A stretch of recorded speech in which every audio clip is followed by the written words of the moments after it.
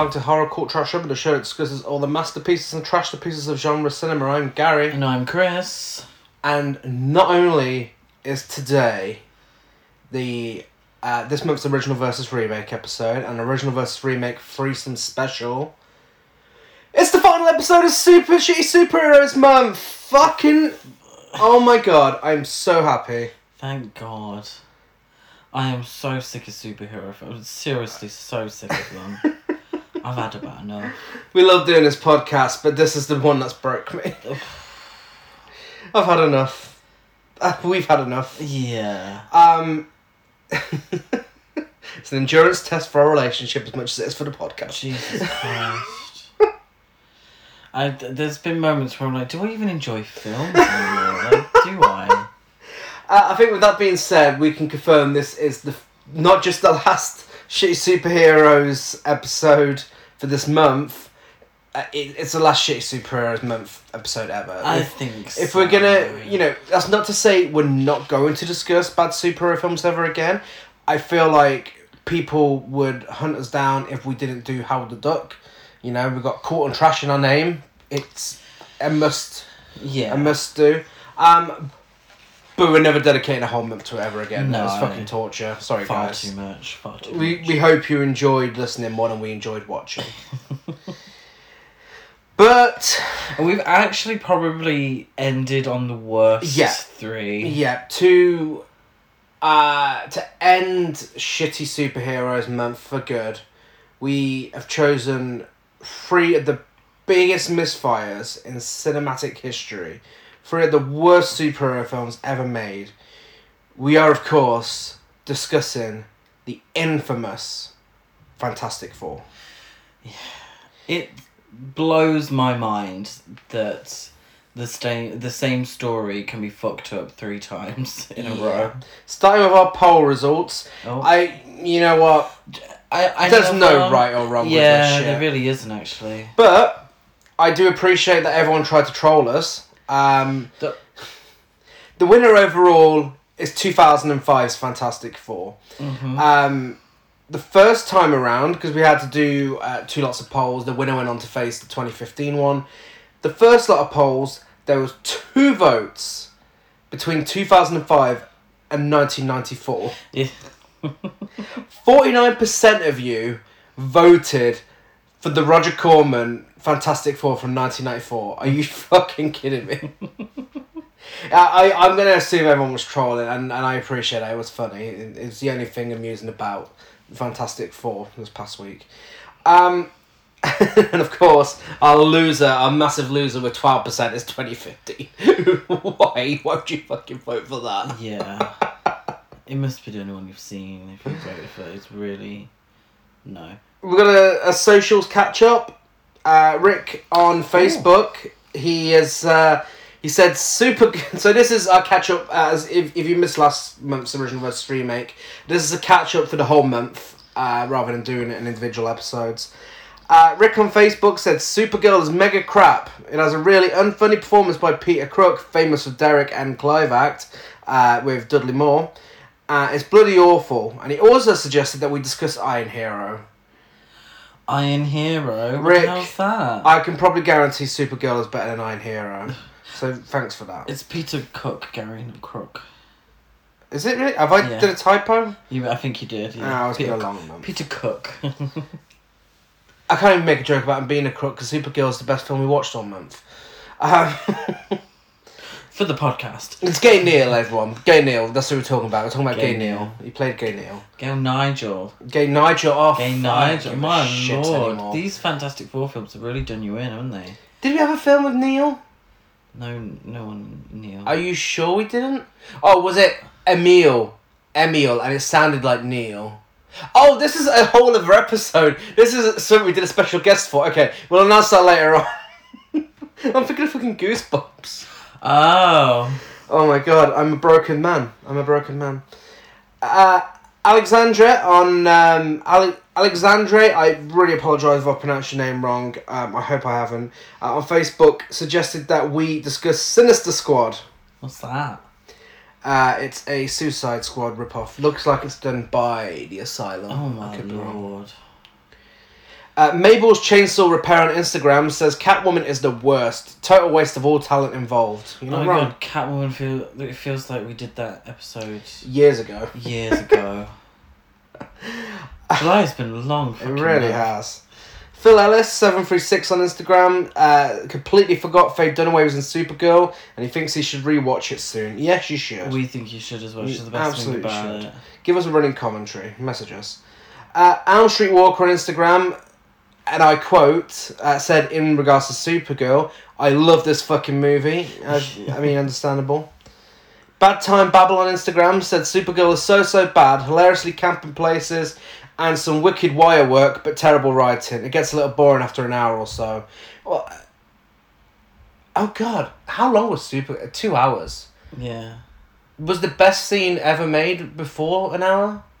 What was the best scene ever made? In Natsuit Subtle. Oh, okay. I'm sure that's before the hour. It was, yeah, I think so. And finally, Proper Robot on Instagram says he can sort of remember Supergirl, but still doesn't understand what Peter Cook is doing in it. Yeah, it is a weird one. I mean, you explained that Dudley Moore suggested it for him. Okay. Yeah, so, that's our socials for the month, and if you would like to discuss Fantastic Four with us, if you have to, or any of the stuff we've covered this month, Don't watch or them anything coming up, we are Horrorcore Trash over on Facebook and Instagram, and Horrorcore Trash on Twitter. For now, the Fantastic Four, 1994. Directed by Ollie Sassone, director of music videos for Mr. Mister and Gloria Estefan. Nice. He also directed Blood Fist 3, Forced to Fight. Ooh. No choice, gotta fight. Forced to Fight. Final Embrace, Future Shock, Fast Getaway 2, and episodes of Hercules and Xena. It's obsession with the letter F. I know, yeah. Forced to Fight, Final Embrace, Future Shock, Fantastic Four, Fast Getaway. Fast Getaway 2.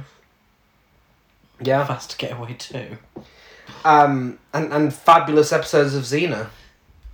Okay. I'm sorry, you're not a Xena stan? Yeah. I wouldn't say fabulous. Have you seen her in her outfit? Budget, $1 million. I wish we were watching Xena instead of fucking Fantastic Four. That'd have been so much better. Budget, $1 million. Now, an interesting one. We can't tell you how much this made, because it's never officially been released. This has quite the backstory, so we're going to get into the trivia. In an interview with Kevin Smith, Stan Lee said that unbeknownst to its cast and crew, the movie was never intended to... Oh, I have lost my notes. Sorry, just falling apart here. It was never intended to be released. It was only made because the studio that owned the rights to Fantastic Four movie would have lost the rights if production didn't start by a certain date. The studio provided Roger Corman with $1 million. Most of it was spent on the Thing's costume. The film had very few special effects. Yes. At first, Marvel denied that this film ever existed. When they were confronted with the footage in the film's trailer, they said it was a pilot for a TV show that was never commissioned. They reluctantly admitted its existence several years later after the film found its way onto the internet via a bootleg VHS copy. And for the full story, I'm about to tell you the full story, but if you want the full story in full detail, watch Doomed, I think it's called. Doomed, yes. The documentary about this film. Yes. That's better than the film itself. It's very interesting. It is, yeah. Really good. Yeah. So in the mid-1980s, German film producers Constantin Film brought a 10-year option for the rights from Marvel Comics for an initial $250,000. Just before the 10-year option ran out, and in order to meet the terms of contract, so they would have first refusal to renew them, Constantin hurriedly had put this film into production. Marvel were not impressed at the low budget results, and in order to avoid damaging the brand, they quietly brought the few film prints and negatives from Constantin Film to avoid the possibility of it ever getting any sort of theatrical or video release. but not before somebody in the industry managed to make an illicit video copy. Both Roger Corman, who produced the film, the director Ollie Sassone, and the cast and crew of the film were not consulted or informed of this movie, as there were indeed plans in place for a small theatrical release, and a trailer had been made with this in mind. It was rumoured that Marvel subsequently had all the film prints and negatives destroyed. The end result was that Constantine Film were able to keep another 10-year option on the Fantastic Four film series. After they secured funding from 20th Century Fox, the big budget version in 2005 was made. After the box office success of the 2005 version and several years before Marvel had formed their own studios, which would be the MCU now, Marvel then renewed Constantine Films' 10-year option, and this resulted in Rise of the Silver Surfer, the sequel to 2005's film, and the reboot from 2015. Yeah. However, the critical and financial failure of 2015 made Fox get cold feet in the Fantastic Four project and withdrew to concentrate on keeping hold of its more successful and profitable X-Men films. And several years later, the rights finally reverted back to Marvel, and there's a reboot in the works for them to be within the MCU. So, that backstory... what do you have to say? It's an interesting one. It's way more interesting than the film itself. When you watch Doomed, the documentary on the making, I felt quite sorry for a lot of the cast because they were under the impression that this was going to like make their career. Like Fantastic Four was a big deal, and this was going to be the start of something for them. Yeah, and then it was like, nope. No, they're not even releasing it. Yeah. You know, and to not even be informed about it as well. Just like, that's it. You made this film. Yeah. It's disappeared. Also, surely, they should have known that the film was bad. Oh, God. There's no avoiding it. They must have known that. They were making the film. The film doesn't make any kind of sense at all. It's not coherent in the slightest. It's knowing the backstory, the film makes more sense. Yeah. Doesn't mean it's enjoyable to watch, because it's not. But it makes more sense why no one really bothered. Yeah, it's an important part of cult film history, and absolutely an important part of trash film history. So I'm glad we watched it. I'm glad we're discussing it today. But fucking hell, that's rough. And the fact that it's a bootleg version, that's on YouTube in full, by the way, if anyone wants to watch it. The fact that it's a bootleg copy, it's very often. It looks like it's been run over by a fucking truck. It looks fucking awful. Yeah. It's also an interesting story in terms of how the movie business works. Oh yeah. So Marvel in 1995 maybe was struggling a bit. The films before that weren't exactly setting the world on fire. No, I mean, really, the only mainstream one before that would have been Howard the Duck.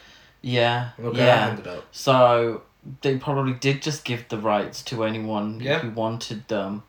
And then what I found was probably during that period, it was the cartoons that were doing much better. Yeah.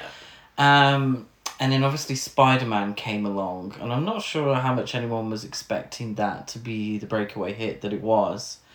And I think... Well, X-Men. X-Men, was that before Spider-Man? That was before, and then Blade before that as well.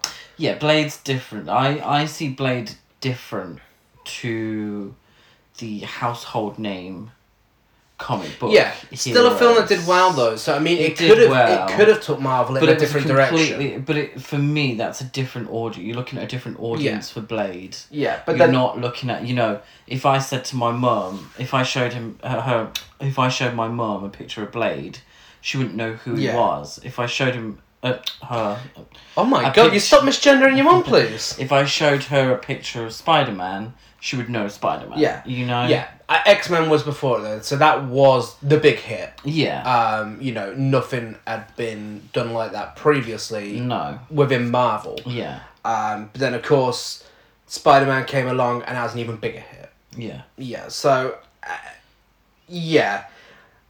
In 1995, I mean, if it was released, it probably would have just been forgotten about anyway.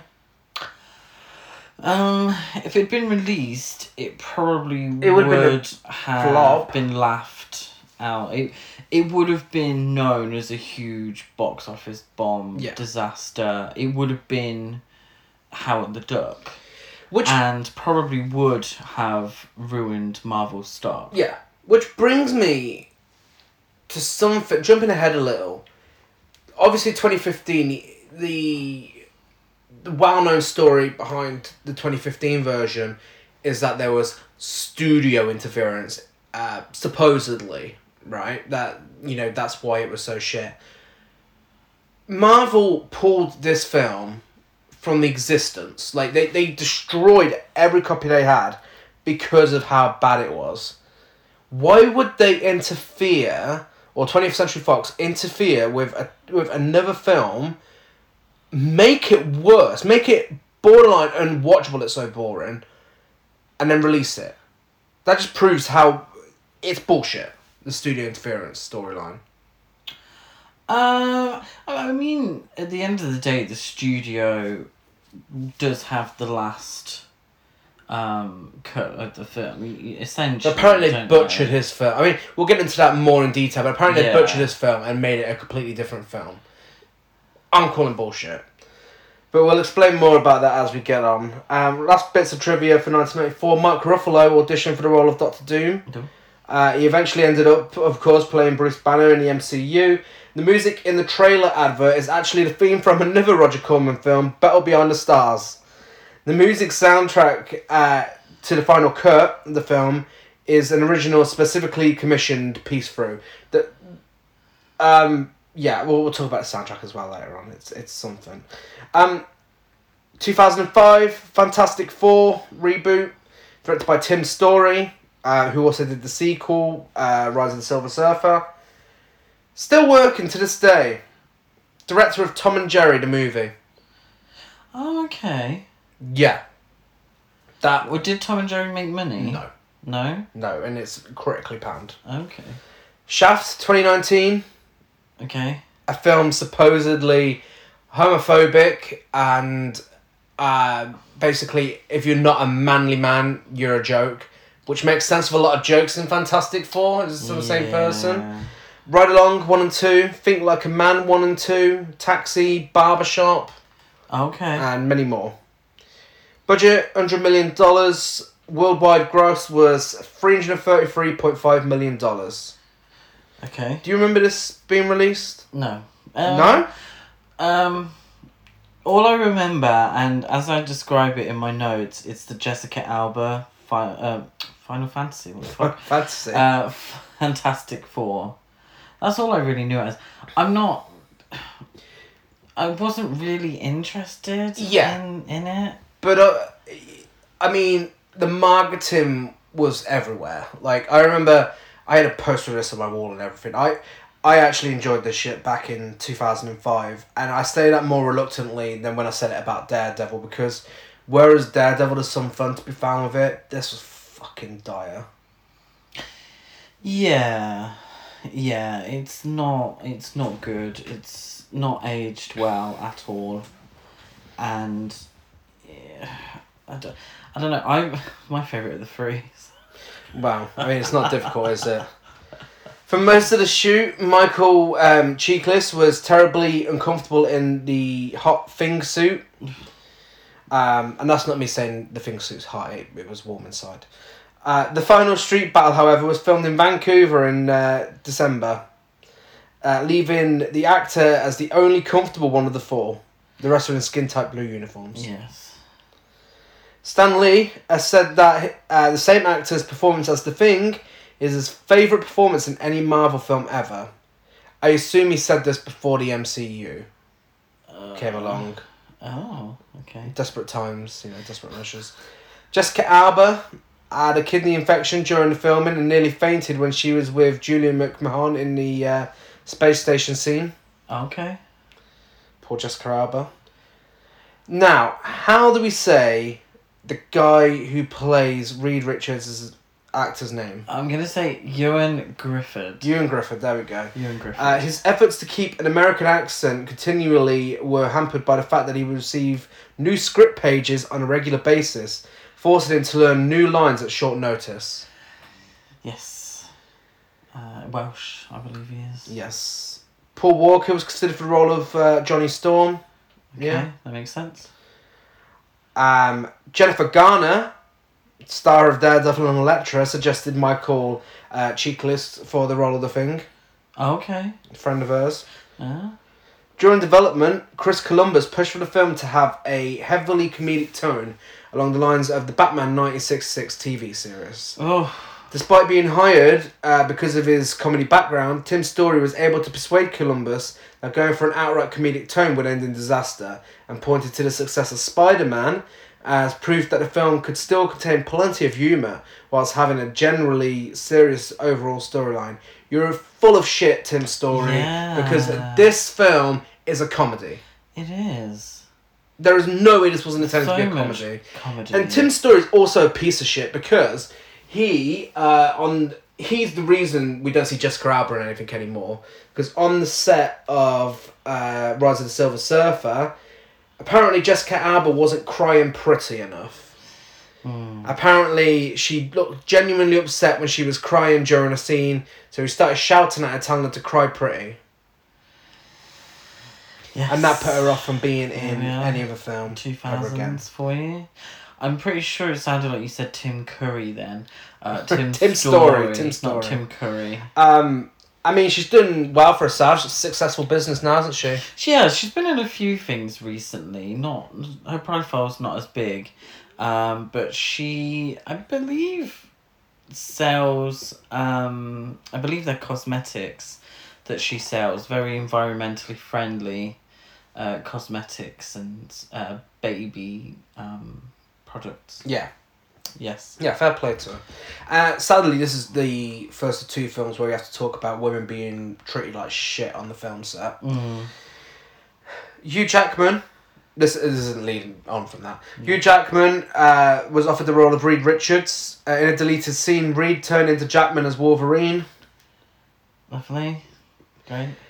Jessica Alba's underwear scene was added after the actress had agreed to be in the film. Of course. Oh my god, I hate this fucking director so much. So they literally only did it because he wanted to see Jessica Alba in her underwear. Essentially. That is fucking awful. I've not state seen of Hollywood. the trailer. I'd assume that scene is in the trailer. I have no idea, but the state of Hollywood in 2005 is fucking scary, scary sight. Oh god. Just 2005. Oh wow, I mean... Try the history of Hollywood. Yeah, but I mean... This was particularly bad. Around that time and onwards, you know.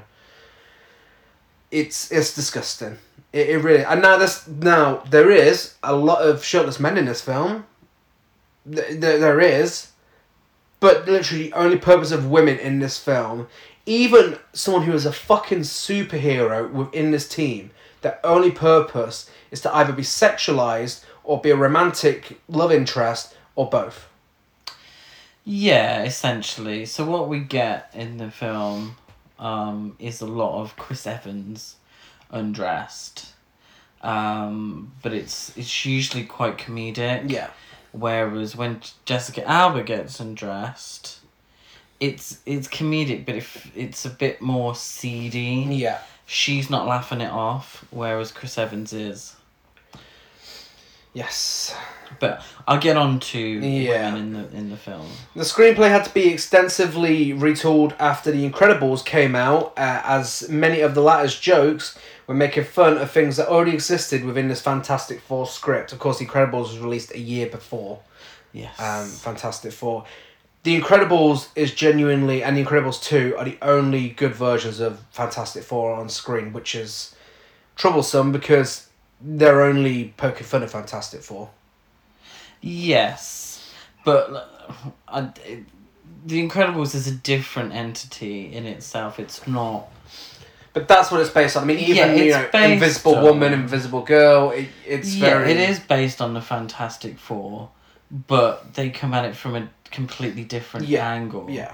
and it's a parody of Fantastic Four, whereas these three films are trying to they're not making fun of themselves necessarily. And there's a different dynamic between the characters, whereas The Incredibles is a family dynamic. Yeah. So you can do a lot more with that. George Clooney and Brendan Fraser were considered for the part of Mr. Fantastic. Oh, Lord. I could see that. No, they're too handsome. They're not, like, science-y enough. And Hugh Jackman's too big. Hugh Jackman? Did you say Hugh Jackman? Brendan Fraser. That was earlier on. Brendan was Fraser, also... excuse me, I get them mixed up. Yeah. Brendan Fraser, he's too big, he's too muscly. You need a skinny guy who can... Yeah, that's true. You know, do the Mr. Fantastic stretch. Ali Larter, Julia Stiles, Kate Bosworth, Rachel McAdams, Scarlett Johansson, Elizabeth Banks, Katie Strickland, and Trish Stratus were considered for the role of Susan Storm. Oh my god, I want to see Trish Stratus in that role. Yeah, that would have been a different film, wouldn't it? Yes. That would have been great. Do you think if Trish Stratus got the role... She would have been in her underwear a lot. And yeah, but do you think she also wouldn't get the most boring things to do out of the four? Like Jessica Alba does? No, well, Jessica Alba was a big name at the time, wasn't she? Yeah, but I mean with Trish Stratus being a wrestler... I think I think her wrestling / stunt work would have played into the role. Maybe they probably would have made her more physical. Yeah. But again, you know, she's good old Trish. She's been in enough bra and panties matches that I don't think she'd have an issue to get in a bra and knickers for the film. Michael Chiklis, his wife, called into the set one time. In a bizarre series of events.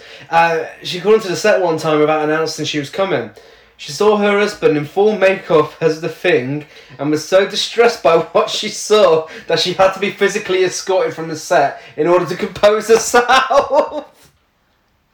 That's life imitating art there, isn't it? Fucking hell. Actually happens in the film with his fiancée. Jesus. Come on, isn't she so distressed? You know it's gonna film. It's not like it was a surprise to her. She knew what was happening. Did you watch the show? Did you read the comics? When Sean Astin wanted to do a film version of Fantastic Four, he wanted either Cameron Diaz or Christina Aguilera in the role of Susan Storm. Fantastic Four, directed by Sean Astin, starring Christina Aguilera. Sign me up. I'm not sure about that. Cameron Diaz would have been a nice choice. Imagine Christina Aguilera. Aguilera. Christina Aguilera in that role. Aguilera. Got cream for that. Chris Columbus, Raja Gosnell and Peyton Reed were each attached as director at some point. I believe Chris Columbus went on to produce. Yes. In the first of two trivia facts from two separate films about Mads Mikkelsen... Okay. He auditioned for Mr. Fantastic and recalled that it was a humiliating experience in an interview with Vulture. Okay. Remember Mads Mikkelsen? He's going to come back shortly. Well, Mads Mikkelsen would have done a fantastic job. He would have. Of Doctor Doom. The second fact is relating to Doctor Doom. Let's just say that. Okay. Sadly... Why, who did he audition for in this one? Reed Richards. Oh, no, he wouldn't have made a good Reed Richards. I did say Reed Richards, didn't I? You probably did. I'm sorry. I've had enough of these fucking films. No, he would have made a shit Reed Richards, but he would have made a great Doctor Doom. I'm hoping it's third time lucky. I hope he gets cast in the MCU. Oh, okay. He would be really good. He would... if any actor is perfect for a villain, and I know it's the European thing, he's got an accent, I do understand that. But his work in Hannibal was fantastic. And then, obviously... Actually, all of his... Everything I've seen... Yeah, he's always been great in everything. But he would make a really, really good villain. Yeah. In a superhero film. Brings us to Fantastic Four from 2015. Pronounced Fant4stick. No, shut up. That's not true. I promise you. Look at the poster. That's bullshit. Look at the poster. Yeah, I understand that. Fant4stick. You can't... So Fant4stick. No one has said it like that. If they have, Everyone that I've read on Letterboxd that have said that they've enjoyed this Fant4stick. piece of shit film have referred to it as Fant4stick. Fant4stick. Non-ironically. Fant4stick. Shit name for a shit film. Directed by Josh Trank, director of Chronicle. I love Chronicle. It's a really good film. I was surprised that it's from the same person. He also made Capone.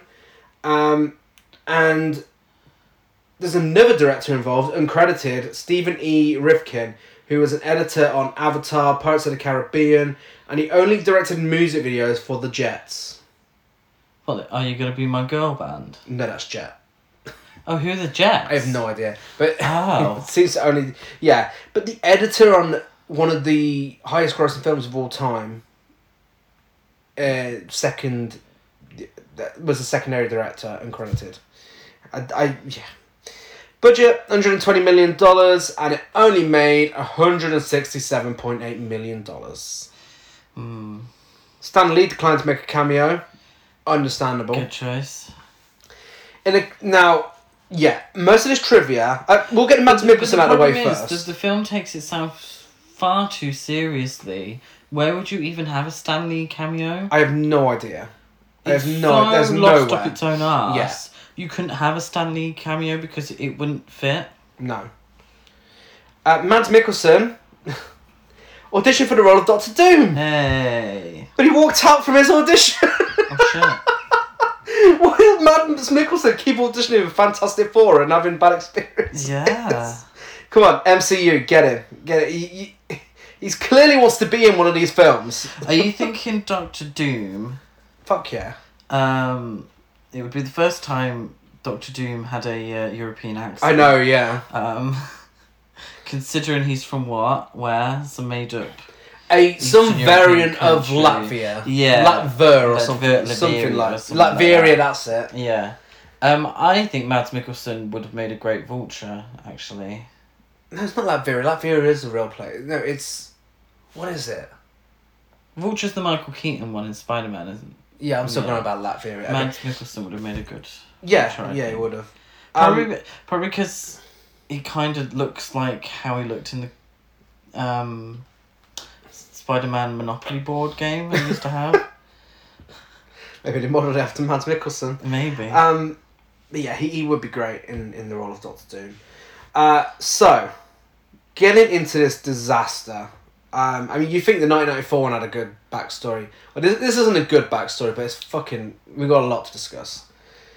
In a quickly deleted tweet from the 6th of August 2015, Josh Trank said, "A year ago, I had a fantastic version of this, and it would have received great reviews. You'll probably never see it. That's reality, though. After seeing this version, the studio mandated heavy reshoots. The newer scenes are easy to spot because Kate Mara had cut her hair, so wore a blonde wig. Miles Teller also had facial hair that would appear and disappear between shots. Box office analysts have said that Trank's errant tweet may have cost 20th Century Fox $10 million in opening weekend sales. So he's to blame for his own fucking downfall. Because I remember when this was released, and I remember it being slagged off before it was even released. Yeah. By its own director. Yeah. What a stupid move to make. Slagging it off, you're not going to go see it, are you? He's the one going to be making fucking money. Take your paycheck. Yeah. Bitch about it after. But doing that, you're cutting ties with the studio. But yeah.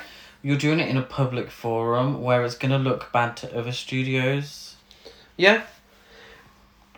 After the disappointing reviews, Josh Trank went on to tweet that he'll never work on another superhero film ever again. Thank fuck. Oh, very pleased. Josh Trank envisioned his film as being 2 hours and 20 minutes long. The studio cut it down to 1 hour and 40 minutes. So did he film 2 hours and 20 minutes worth? Because it does feel very rushed. It's rumoured. At certain points. It's rumoured. Apparently it was too violent, his version. And yeah. Which, I mean... You're making... This is 2015. Well, this would have been... Yeah. So I think this would have been before Daredevil... Not Daredevil. Deadpool. So,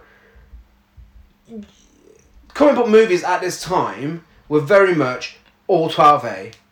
They were all 12A. There was no way around it. It was always the case that they were, some of them pushed the rating, but it was never going beyond it.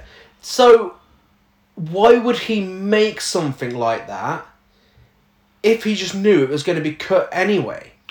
But what rating with the Christopher Nolan trilogy? All 12As. They were all 12As. It is surprising, but they're all 12As. Because if anything, and again, like I said earlier, the film takes itself far too seriously. Yeah. It's far too dark. And I think what he was going for was the Christopher Nolan style superhero film, which lends itself to a longer running time, to be fair. So if they did cut it down, then some of the blame has to be put on the studio if they did cut it down, because that's a big problem with the film. But I just don't know if that works for the Fantastic Four. No, it's a stupid idea. Why are you trying to make it so serious? It's such a terrible idea.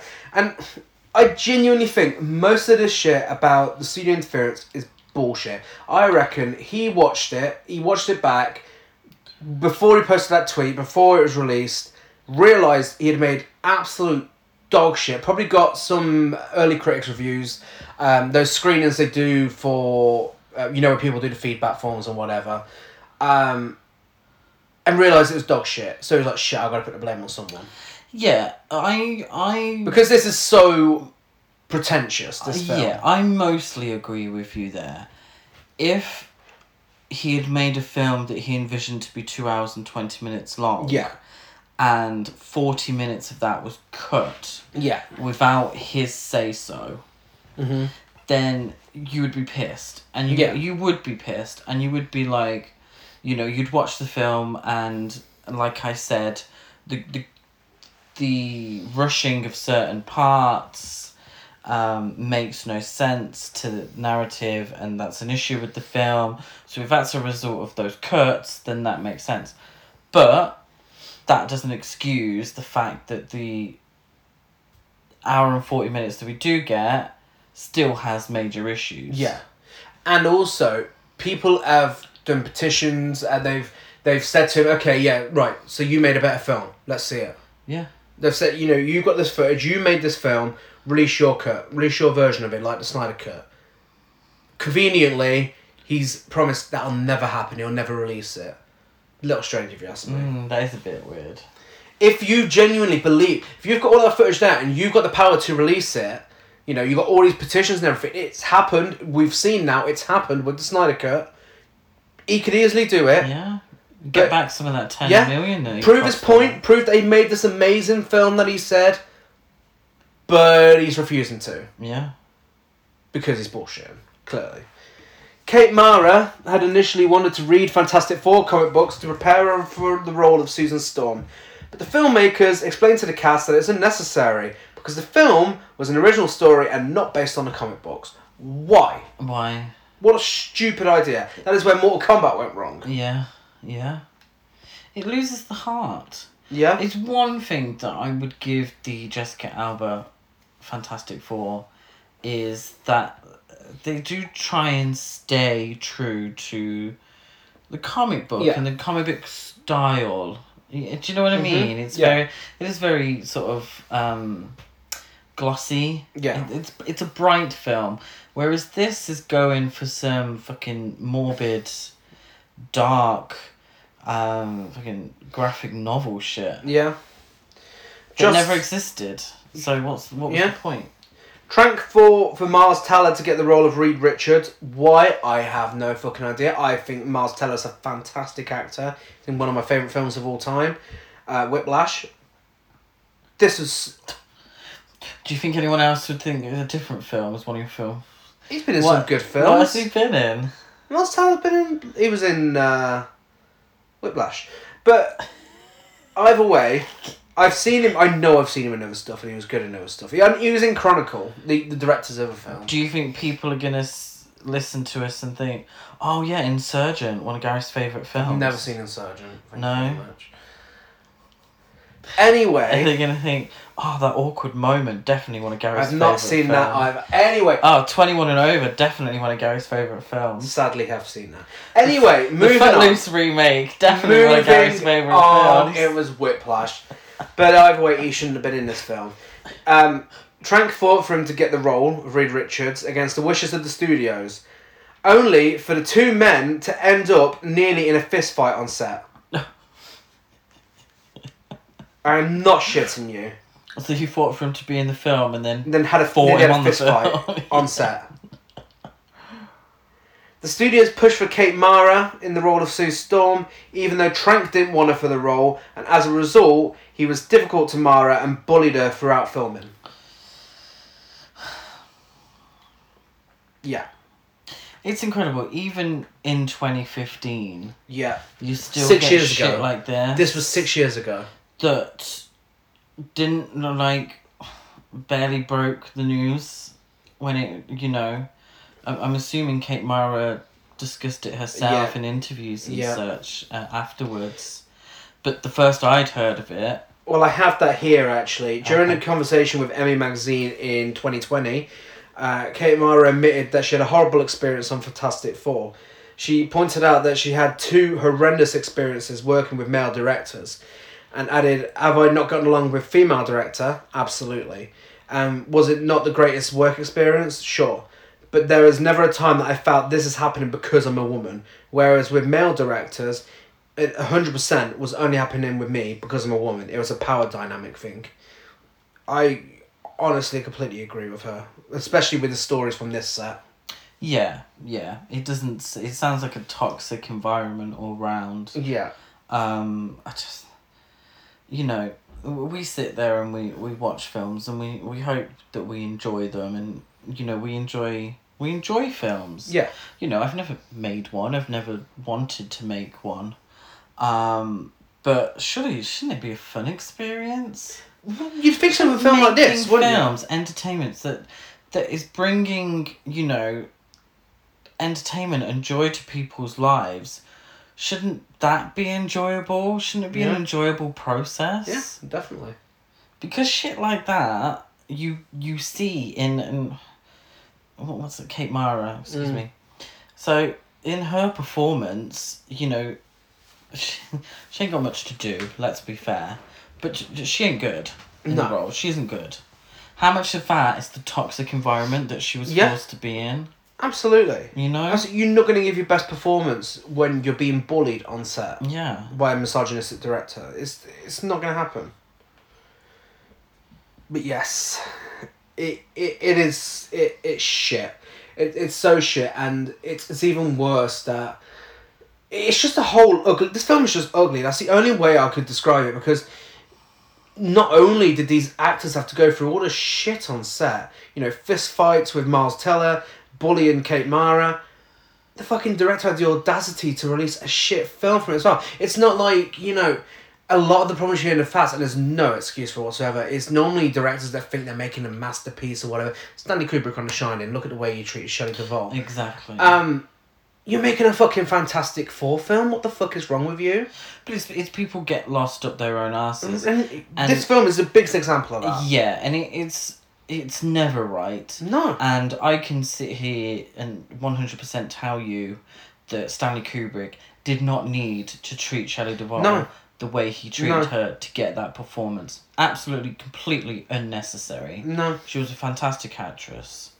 You know, and I'm sure, you know, all these method directors or whatever you would call it, I'm pretty sure 9 times out of 10 it's completely pointless. Yeah. Because you could get a fantastic performance no matter what.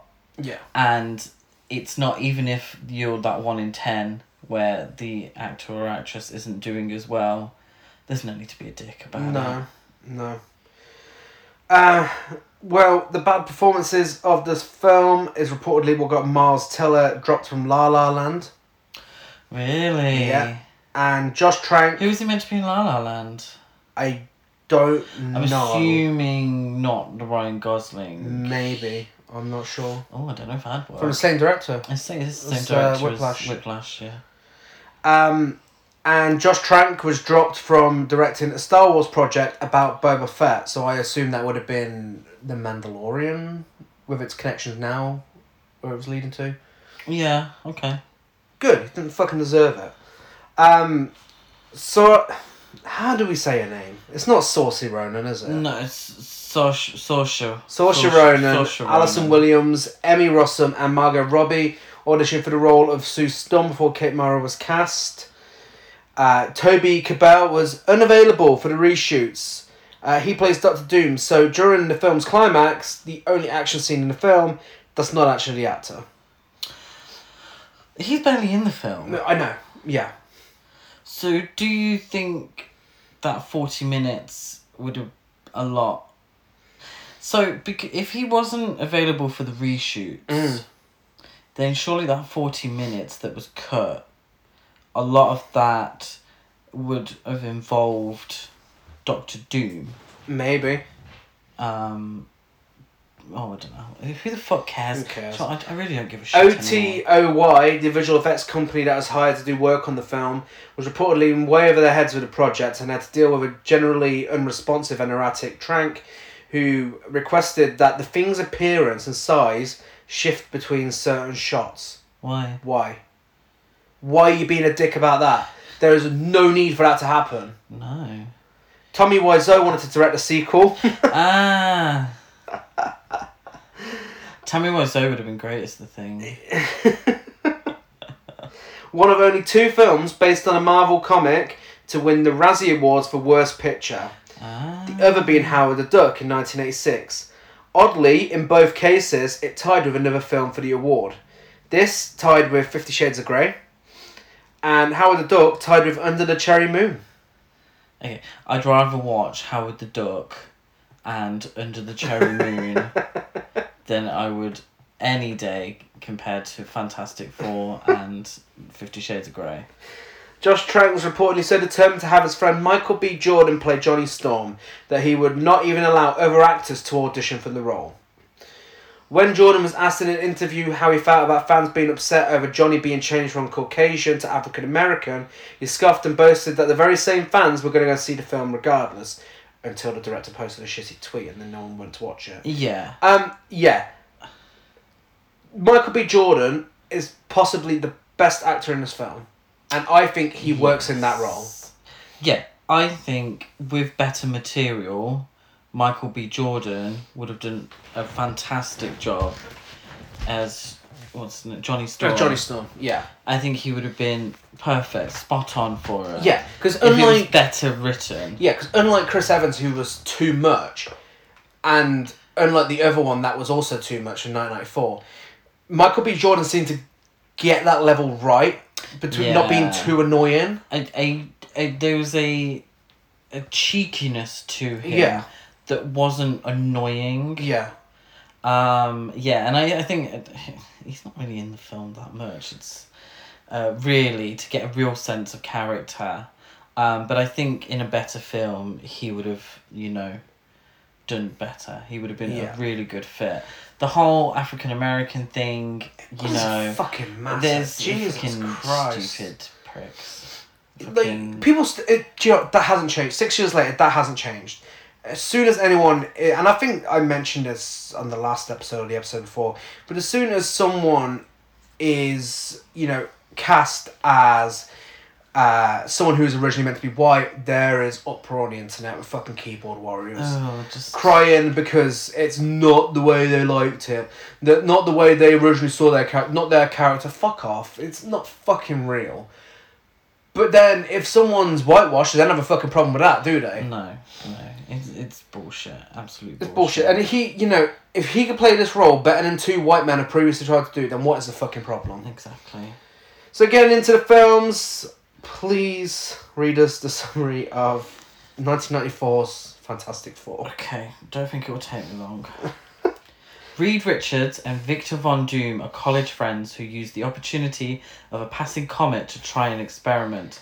However, the experiment goes wrong, leaving Victor believed dead. Susan and Johnny Storm are two children living with their mother, who has a boarding house where Reed lives. How is Sue Storm introduced? Sue Storm is introduced when Reed Richards opens the front door and smacks her in the head. She falls flat on her ass, but no one seems to care. No one seems to react to the fact that she's just got knocked on her ass. Ben Grimm is a family friend and college buddy of Reed's. Yep. Yeah. 10 years later, Reed, Sue, Johnny and Ben go up into an experimental spacecraft of Reed's as the same comet passes by Earth. They are hit by cosmic rays from it due to a necessary diamond being exchanged for an imitation by the jeweler. Before this, when we're introduced to Sue's mum again, Sue and Johnny's mum, Ben says to her in a very condescending voice, "Hi, Mrs. Storm, can Sue and Johnny come to space with us?" Yeah. And she's like, "Hi, Ben, yeah." And I thought, oh, they're messing around. No, they're being entirely fucking serious. What I didn't get is that Johnny and Susan were asked to go into space, but by all accounts they had no scientific credentials. No! To go up into space. It wasn't explained why they would be a good fit for the mission. And Sue and Johnny's mother says, "Look at you, the Fantastic Four." Upon crash landing on Earth, the four discover that the cosmic rays gave them special powers. Reed's bodily structures become elastic. Sue can become invisible. Johnny can generate fire on demand, and Ben is transformed into a creature with stone-like skin, the Thing. And they are later captured by Victor's men, who pose as Marines, and meet villainous monarch Dr. Doom. After escaping from Doom's men, the four regroup at the Baxter Building, trying to decide what to do now that they have gained superpowers. An angry Ben leaves the group to go out on his own, feeling he has become a freak of nature. He is found by homeless men and joins them in the lair of the jeweler. The jeweler who looks like Funny Man, by the way. Yeah, the jeweler that looks like a Wish version of the Penguin in Batman Returns. The problem was we watched a YouTube video. The only version available in the film. But it's obviously taken from a very old VHS. So I don't really understand what the jeweler looked like. Apparently he had some sort of thing on his face, but I'm not sure what it was or why it was there. The jeweler has his henchmen kidnap a blind artist, Alicia Masters, whom he plans to force into being his bride, and intends to use the stolen diamond as his wedding gift to her. Alicia, who plans to make statues of the Fantastic Four, despite only feeling one of their faces after he knocks her over, and not... I mean, she's blind! She's blind. This is giving Lionel Richie Hello music video vibes. Absolutely. She's making fucking ceramic statues out of people that she's not only never seen, but she's never like felt their face or anything. What is she going on? Like, who... I don't get it. So obviously the whole idea in it only occurs in this film and the Jessica Alba film. I will keep referring to it as the Jessica Alba film, Fantastic Four. Is the idea that obviously Ben is having a tough time dealing with his new look. And it's a blind woman that falls in love with him and, you know, teaches him that beauty is in the eye of the beholder. Yeah. Which is great. But why would you have her as a, like, making statues? I just don't get it. I'm assuming it's from the comic books. So the character was established in the comic books. But I'm assuming she wasn't a sculptress in the comic books. Anyway, Doom has his own plans for the diamond and sends his henchmen to the jeweller's lair to make a deal with him to no avail. Doom, displeased, seizes the diamond himself as a gun battle breaks out between the Jewelers and Doom's men. Ben enters the fray, only for Doom to take Alicia as his hostage.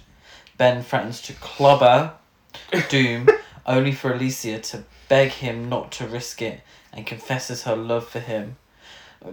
They only met once, really. So she did say I love you. She did say I love you. Yeah, the other problem with watching the YouTube video is there was no, like, subtitles. So some of it we were like, what did she say? What did he say? We weren't sure, but apparently she does confess her love for a person she's only met once. Really, properly. Yeah, and he knocked her over and destroyed a statue. Yeah, she was fuming at the start, weren't she? Yeah.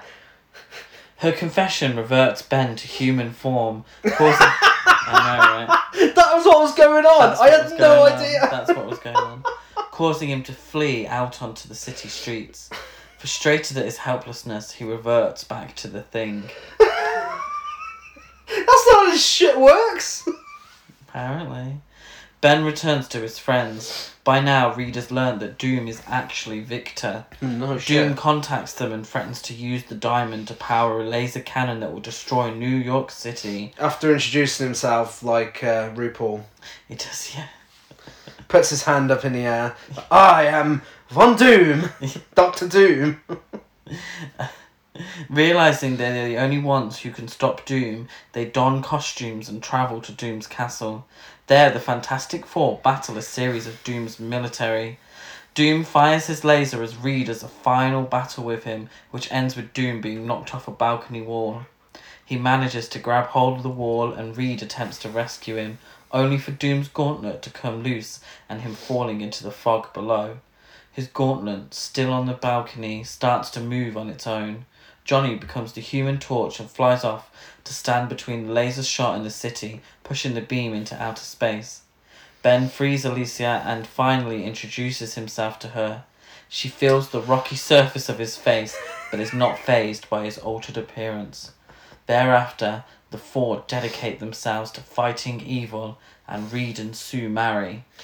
Reed and Sue marry. She's in a white wedding dress. Everyone else is still in their Fantastic Four uniforms.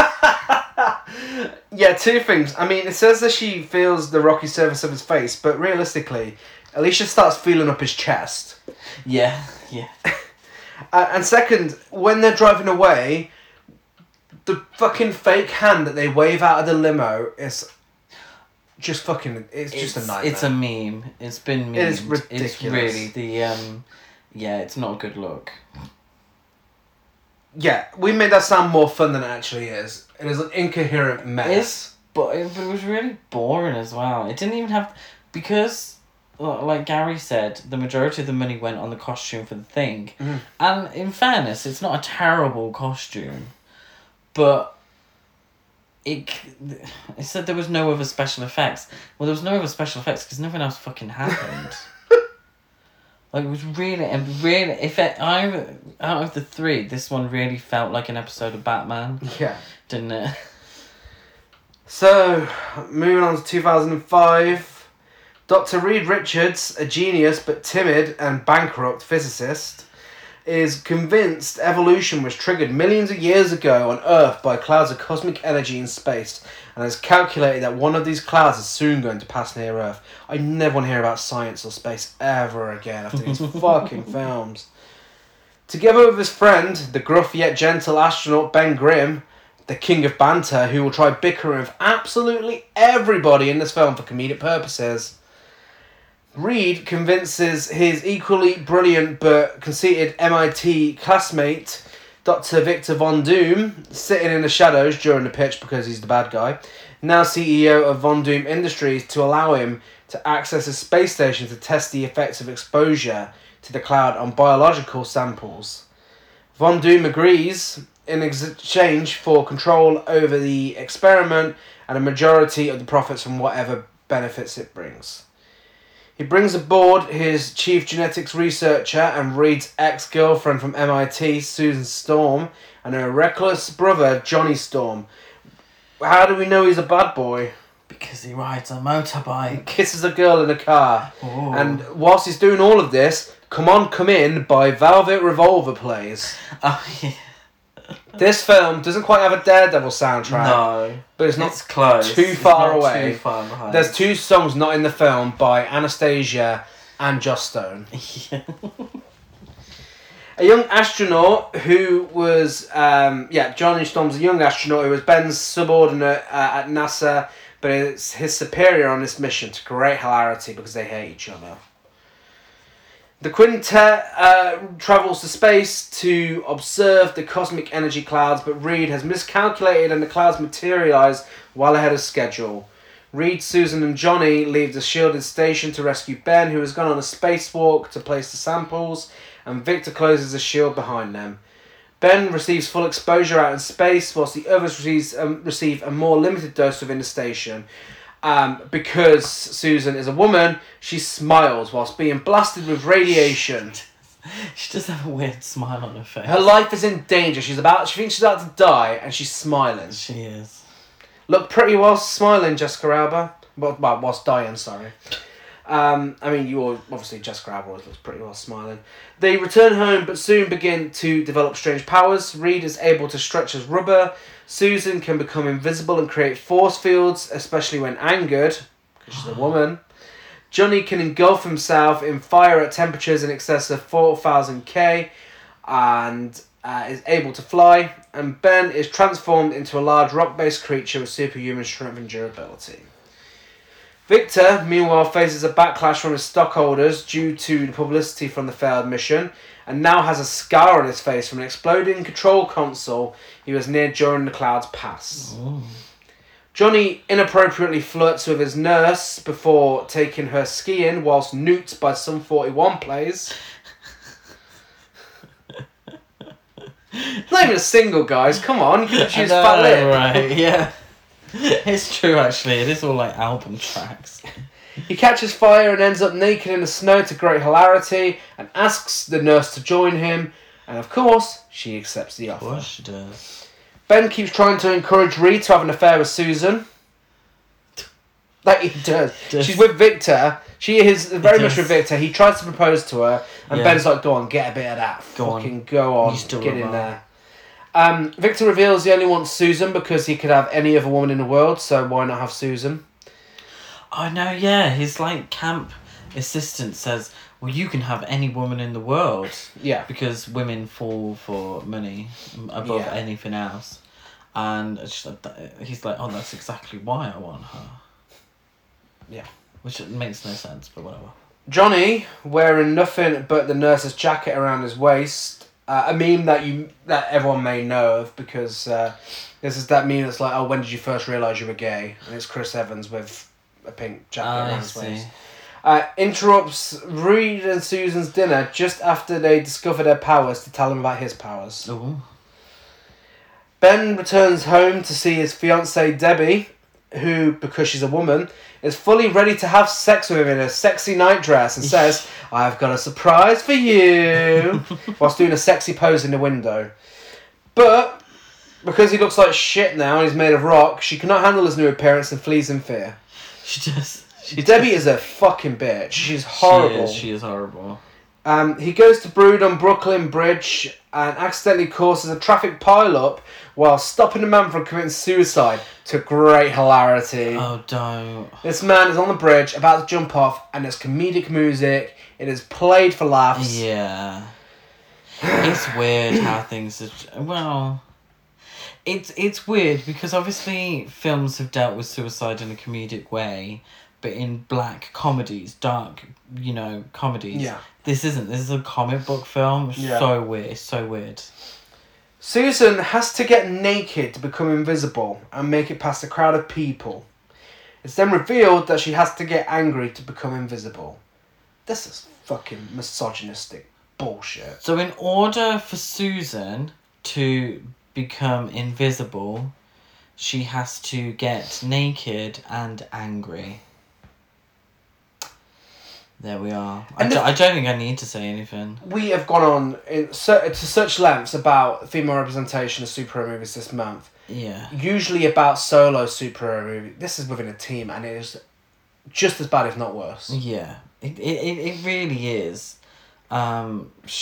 Because it's essentially saying women are emotional. Yeah. You know, it's so ridiculous, but it is. It's her superpowers are based around the fact that she gets emotional very quickly. Yeah. That's it. The four use their various powers to contain the damage and prevent anyone from being hurt. Whilst the public cheer them for their efforts, that absolute twat Debbie shows up, shakes her head in disgust at Ben, and leaves her engagement ring on the ground and runs away. Bitch. What a bitch. Reed hands a heartbroken Ben the ring and vows to find a way to turn him back to normal. Wow. I mean, if 1994 was anything to go by, someone needs to confess their love for him quickly. He'll transform back. That's probably why he can't, though, because Debbie's ditched him. She's a Debbie Downer. The media dubs them the Fantastic Four for their efforts. Victor watches the news story and is told that his company is lost now. The group's fame overriding the company's fate with the media. Stan Lee has a cameo as Willie the postman. Willie? That's an interesting name. Shortly after, Susan flips through a scrapbook of badly edited pictures of her and Reed. The four move into Reed's lab in the Baxter building to study their abilities and find a way to return Ben to normal. Victor offers his support in their efforts, but blames Reed for the mission's failure, and the lights start flickering as he gets angrier. Careful, you getting women's powers there. Yeah. Bloody hell. Reed tells the group he will construct a machine. Time of the month, is it? Reed tells the group he will construct a machine to recreate the storm and reverse its effects on their bodies, but warns it could accelerate them instead. Another unnecessary Susan stripping off scene because she's mobbed by fans. Yeah. Montage of the Fantastic Four trying to live together and get along. Everyone has their comedic moments. Susan's comedic moment involves her being invisible and naked again in the shower. Yes, Reed walks in while she's nude and she turns invisible, so he can't see her bits and bobs. Yep. Johnny refuses to give up his powers and uses them to help him win extreme sports. The presenter says Johnny's on fire, and On Fire by Lloyd Banks starts playing. Stop it. First exposing Reed, Susan and Ben's abilities to the public, which leads to a small fight between him and Ben after making fun of them. Ben calls him Tinkerbell as an insult. Yes. Johnny claims that these... I don't think we need to discuss that. Johnny claims that these new powers are a higher calling. Ben goes to a bar and moans about how terrible his life is when he meets Alicia, the better female representation of the film, who takes a liking to him. Again, she's a blind. The blind girl. Yeah. Meanwhile, Victor...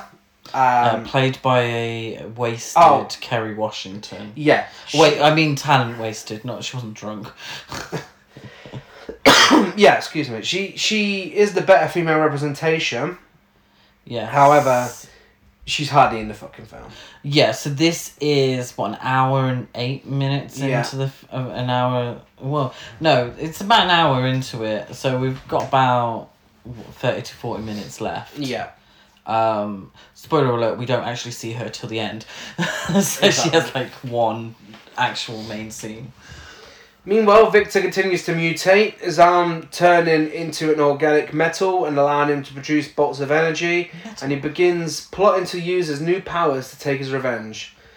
Victor drives a wedge between Ben and Reed as the group's researchers allowed him to rekindle his relationship with Susan. Reed and Ben argue, with Ben walking out in a rage. Susan soon scolds Johnny on how he is using his powers again, just to gain popularity. We have this conversation about 5 fucking times. Yeah. This motivates Reed to attempt the machine on himself, but he cannot generate the power needed to push the storm to critical mass. Victor hears Reed tell Susan this through security cameras and has Ben brought to the lab.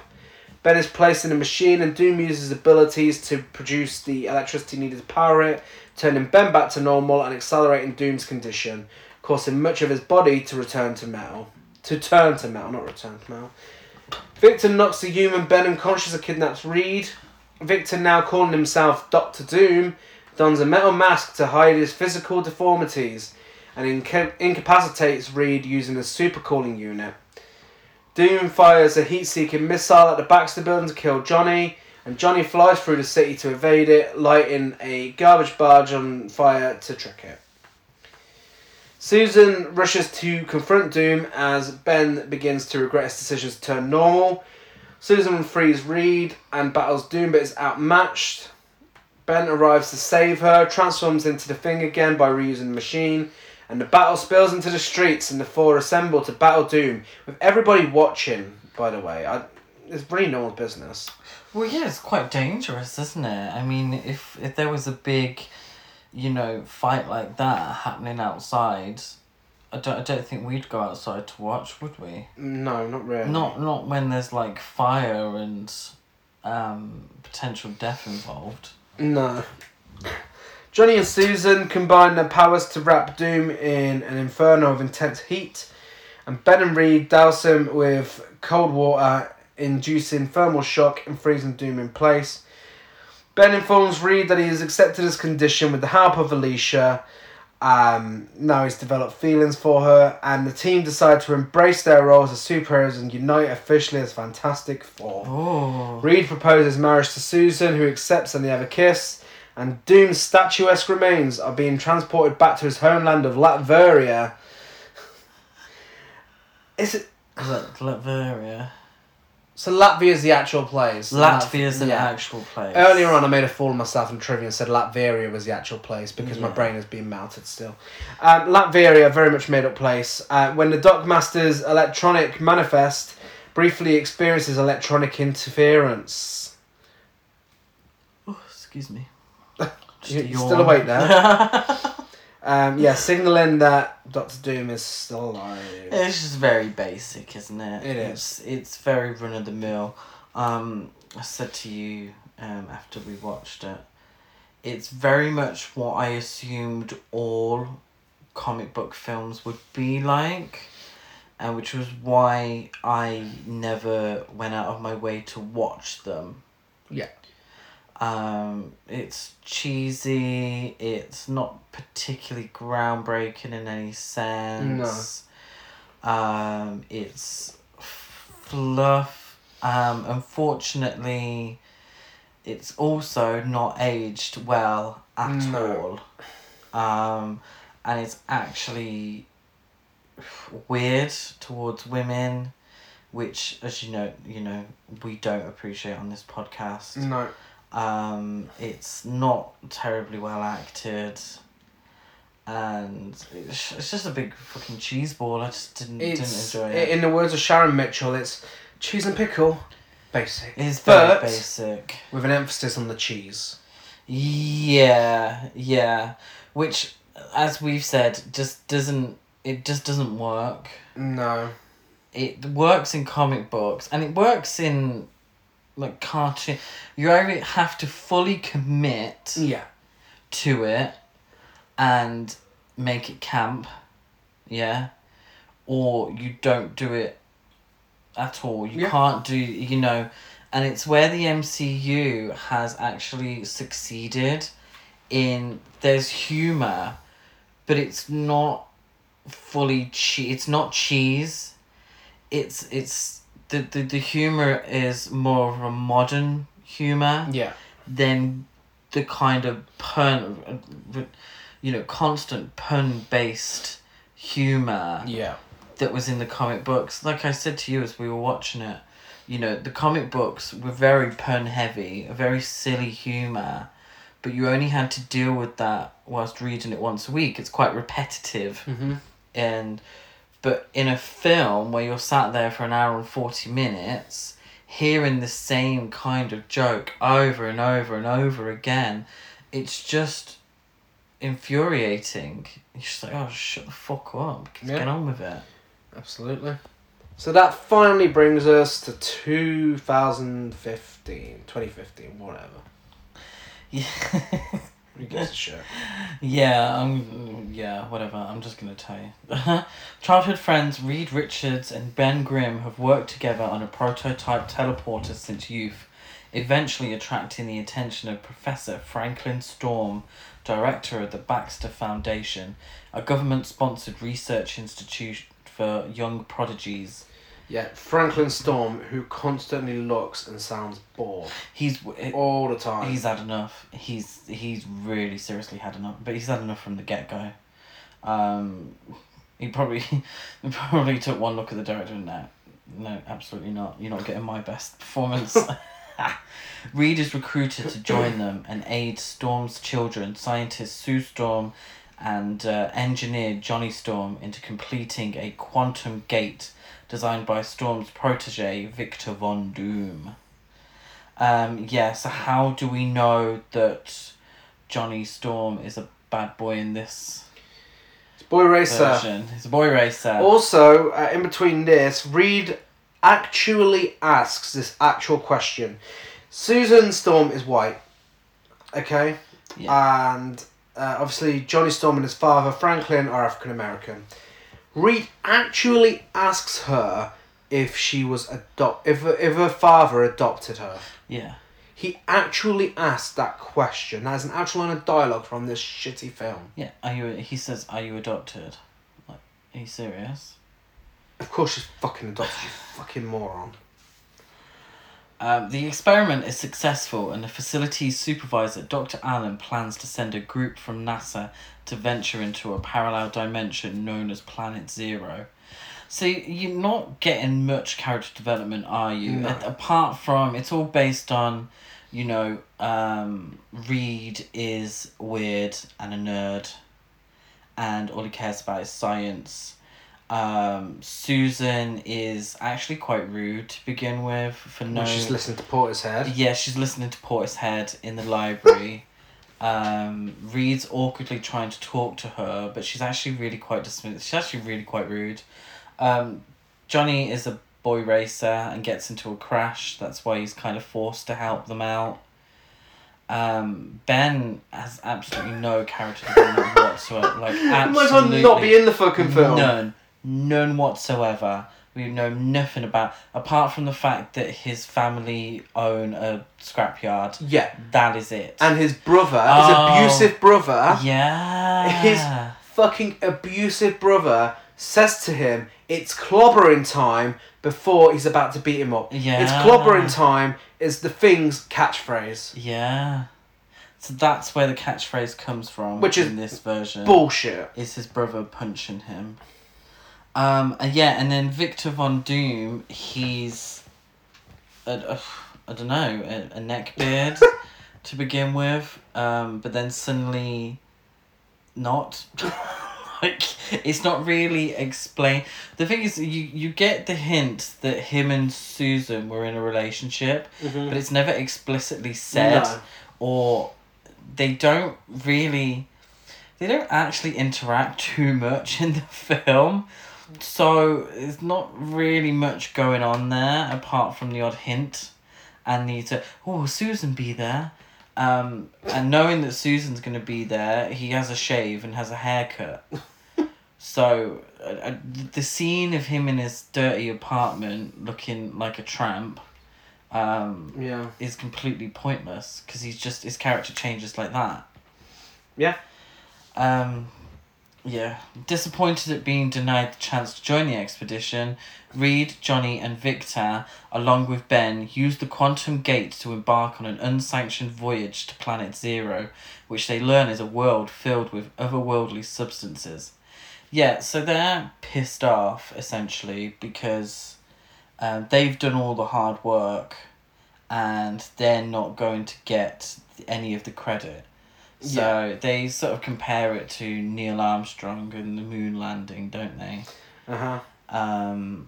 They just talk shit about science for so fucking long. It is. It's so annoying because they do all this science talk and there's a lot of it in the film. There is a lot.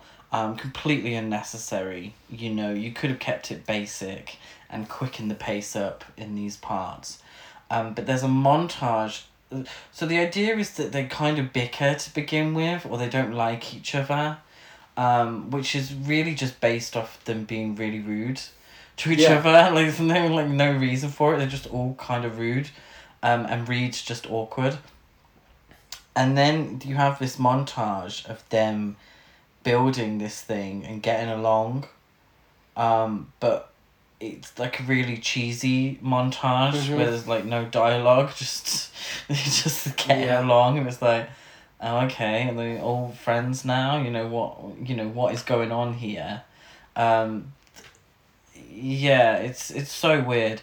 And then they send a chimp into this Planet Zero Yeah. to begin with, which is a bit like, aren't these meant to be likable leads? They've kind of, this is almost animal cruelty. They're experimenting with a chimp. Yeah. Potentially this chimp is going to be torn apart. Going into this other world. That didn't sit well with me. I don't know about you. No. I couldn't stand any of them. Victor attempts to touch the green lava-like substance, causing the ground they are standing on to erupt. Reed, Johnny and Ben return to their shuttle just as Sue brings them back to Earth, and Victor is seemingly killed after he falls into the collapsing landscape. The quantum gate explodes, altering Reed, Sue, Johnny and Ben on a genetic level and granting them superhuman abilities beyond their control. Also, can we just say Ben isn't part of this science thing? He was at home, he got a random call from Reed saying, well, you were part of it. You were part of it when we were growing up. Then why wasn't he on the place? It's almost like they forgot he was in the film. It's like, shit, we better bring him back quickly. I want you to join us. So Sue, being the only woman, wasn't invited along to go into this Planet Zero. No, of course not. And then it explodes, and she's genetically altered because she happened to be close by. Yeah. And the way they genetically alter them, fucking dumb. Yeah. So, I mean, I'm not sure, I couldn't see what happened with Reed's one, but obviously Ben turns into the thing, is a rock-like creature. A bunch of rocks fly into a space pod thing. Yeah. And then Johnny is set on fire, obviously becomes the Human Torch. Yeah. That is so But then what makes oversimplifying Reed stretch? I have no idea. What makes Sue invisible? Yeah, so in the 1994 one, which I forgot to mention when I was reading out the plot, hilariously, all their powers are based on their personality traits. Yeah. Their personality traits that aren't actually dealt with, they're just said. So Sue is shy, so she turns invisible. Johnny is hot-headed, so he turns into fire. Reed tries to do and be everywhere at one time, so he's stretching himself. And then Ben is, I don't know, hard-headed. Likes rocks. Likes rocks. Yeah. Anyway, but in this one it's just, I don't know, like the fly. Stupid. It's like the fly, isn't it? It happens to be in the capsule at the time, and therefore that's what they're thinking. I'd rather they just didn't explain why they were so different. They just have different powers. Did a Stretch Armstrong fly into fucking Reed's exactly, one? Yeah, could you imagine? Reed can stretch like rubber, Susan can become invisible and generate force fields, Johnny can engulf his entire body in fire and fly, and Ben develops a rock-like hide, excuse me. Oh my god! Fucking hell, what film is this? Ben develops a rock-like hide. Jesus. Oh, he definitely ain't getting hard if the rest of the film is demonstrated. No. Which gives him superhuman strength and durability. They are then placed in government custody to be studied and have their abilities tested. Blaming himself for the accident, Reed escapes from the facility and tries to find a cure for their changes. 1 year later, in 2015, because they don't want to develop these characters at all, Reed is now a fugitive and has built a suit that helps him control his ability. Hiding in Central America, he is eventually found by the United States military with Sue's help and captured by Ben, who has become a military asset along with Johnny and Sue. Johnny and Sue have been outfitted with specialized suits designed to help them control their abilities. Ben has not. No. Ben is fucking nude. Yeah, essentially. And doesn't have a penis anymore. There's no penis, so it's definitely an action man down there. So no wonder he's so fucking fuming. It's definitely not rock hard like you said he fuming. was. I mean, I ain't being funny. In the Jessica Alba one, he was getting his end away with Alicia, wasn't he? So there must have been something down there. Reed is brought to Area 57 where Dr. Allen conscripts him into rebuilding the quantum gate in exchange for giving Reed the resources to find a cure. Arriving in Planet Zero, Dr. Allen's explorers find Victor, who has been fused to his spacesuit and now possesses telekinetic abilities, and they bring him back to Earth.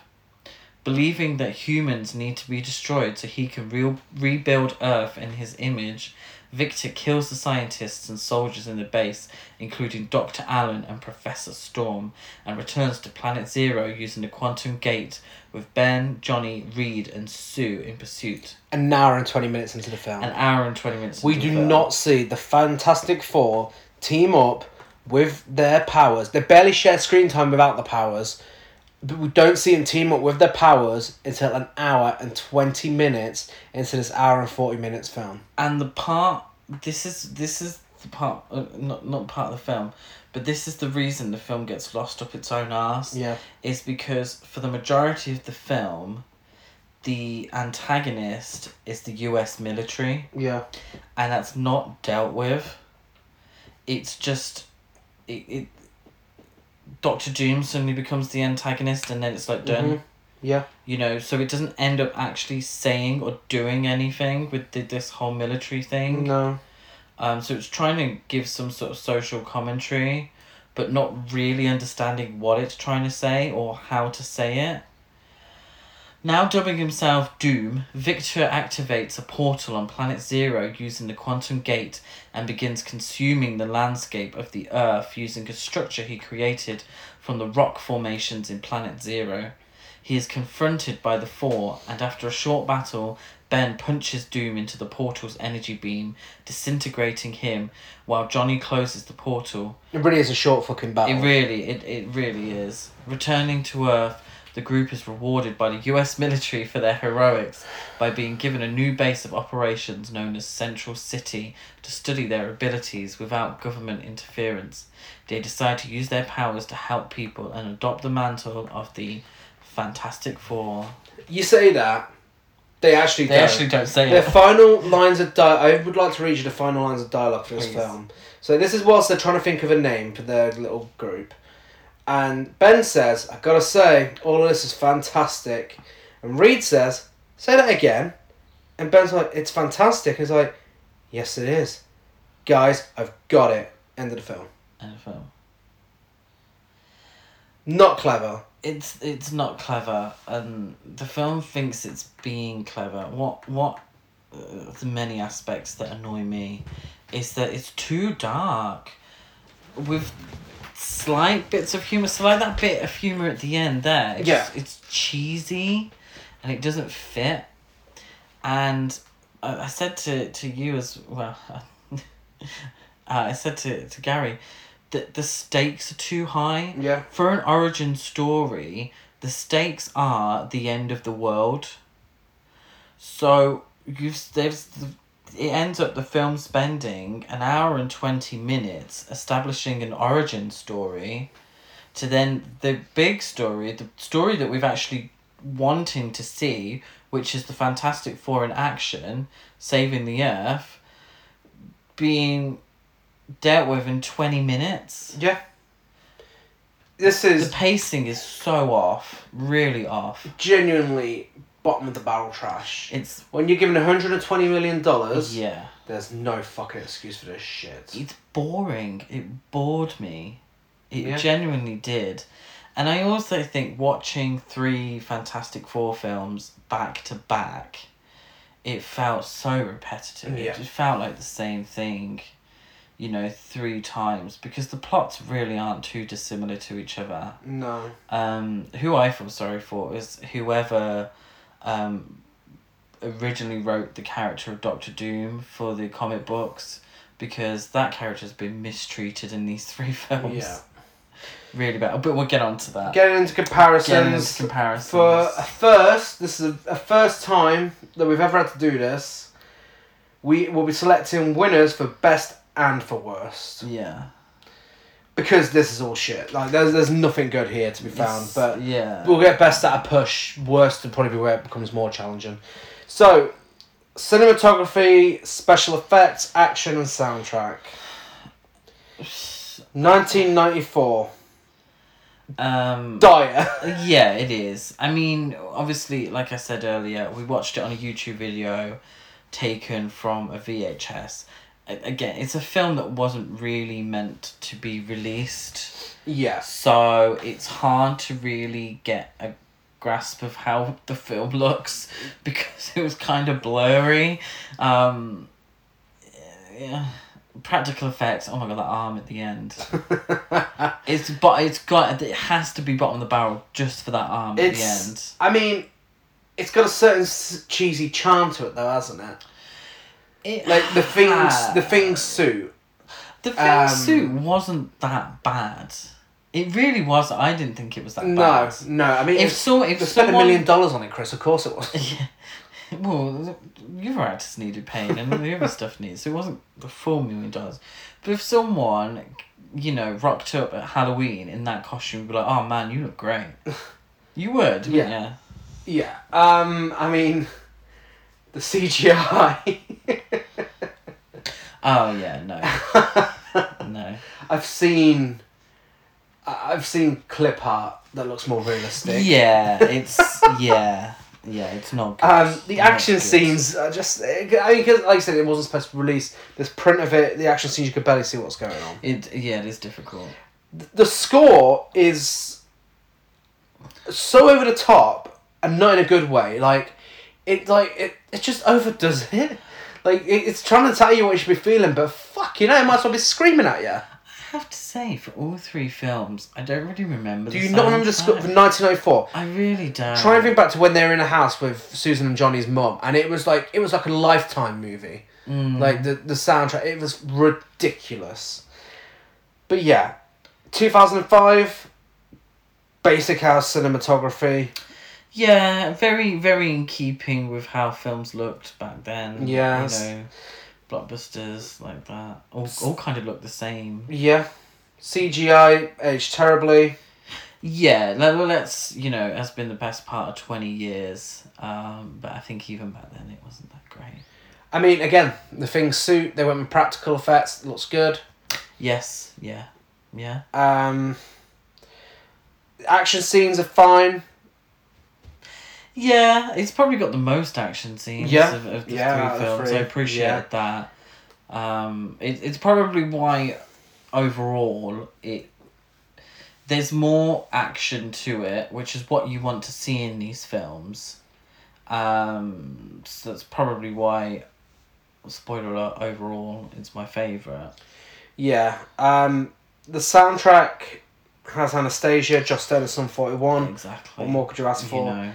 2015. I bought the CD already. 2015. I'd say the cinematography is better slightly. Oh, it's only not because dark face. But dark. It'd be better if it's for a different fucking film. It doesn't suit Fantastic Four.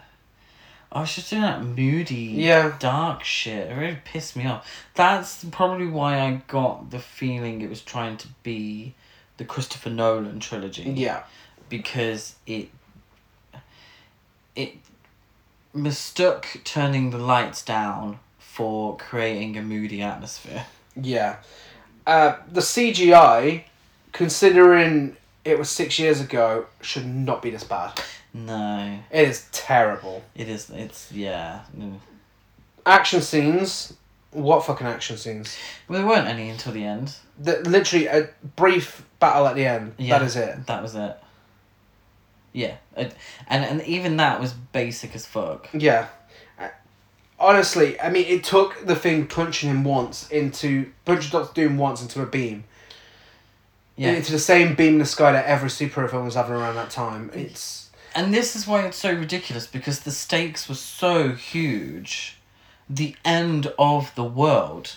The world, essentially, the Earth being swallowed and destroyed. Everyone, all 7 billion of us dying. These are the stakes. Yeah. And it's resolved like that, Yeah. It's ridiculous. In a very shitty, basic action scene. Yeah. And a completely forgettable soundtrack. Nothing to it at all. Yeah. If it would have benefited from a bit of... Who was big in 2015? Bit of chart music to brighten it up a bit. Yeah. Bit of Anastasia to get Anastasia back. So the overall winner, I'd say, for all of them is 2005. Yeah, it is. Yeah. Who is the winner for the worst? That's tough. Yeah, I will say it's 2015, simply because there's no excuses. Yeah, they didn't have $1 million to work with. I will give credit where it's due. Yeah. There's a big fucking difference in budget, and they're all criteria that, a big budget should help with. Yeah. And it failed. So get into characters. Reed Richards, Mr. Fantastic. 1994, played by Alex Hyde White. 2005 by Ewan Griffith. And 2015 by Miles Teller. I will say this right here, right now. Mr. Fantastic is the leader of the Fantastic Four, but he's also consistently the most boring of the four. Like, seriously. I mean, Alex Hyde White, I genuinely don't remember his performance. No. It was so basic. I don't remember anything. And he looks exactly like the guy who played Victor as well. Oh my God. Made it very confusing to begin with. He's really got no character. Nancy vibes about him. I mean, he meets Susan as a child and then he wants to fuck her. That is true, actually. So, yeah. Certainly they were clearly a long 10 years, though, because she doesn't look... They look closer in age. Yeah, he's just stayed the same age. Yeah, well, that's the thing. So they didn't get a new actor.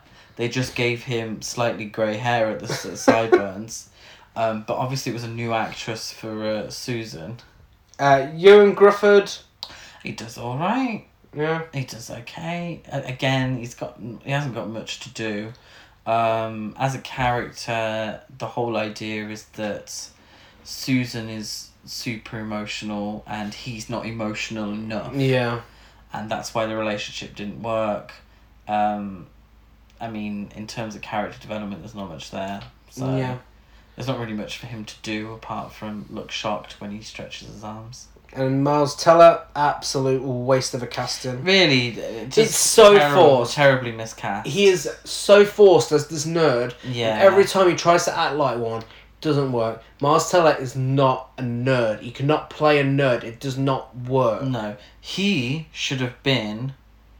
Well, he shouldn't have been Johnny Storm because Michael B. Jordan was a good fit. Yeah. But if he was ever going to be up for any of the four roles, it should have been Johnny. Yeah.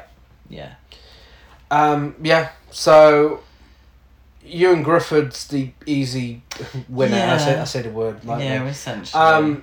He did I suppose he had a little more to do as well with the romantic side. Yeah. Which made his character slightly more interesting.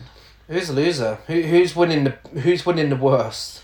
I think it has to be Miles Teller because it's just so terribly miscast. Yeah. Really terribly miscast. Next up, Sue Storm, The Invisible Woman. 1994, Rebecca Stabb. 2005, Jessica Alba. And 2015, Kate Mara. I feel like Rebecca Stabb was perhaps a little too overexcited in all of her scenes. She was. I think, and you get the gist from Doomed, the documentary, is that she just seemed really happy to be there. Like, maybe she was a struggling actress, like, really struggling. Yeah. And this, I think of all of them, she really thought this was going to be her big break. And bless her, she does all right. Again, she's got fuck all to do. No. Really? Yeah. Out of all three of these, Sue Storm gets the worst things to do, the most boring things to do. Don't even. Out of the four. It really is. And consistently through the three films is this lack of women. Yeah. Like, seriously, just a lack of women. Sue Storm is the only woman of note in any of these films. I understand the comic book is 3 guys and a girl. That's how it was established. But, mix it up a bit.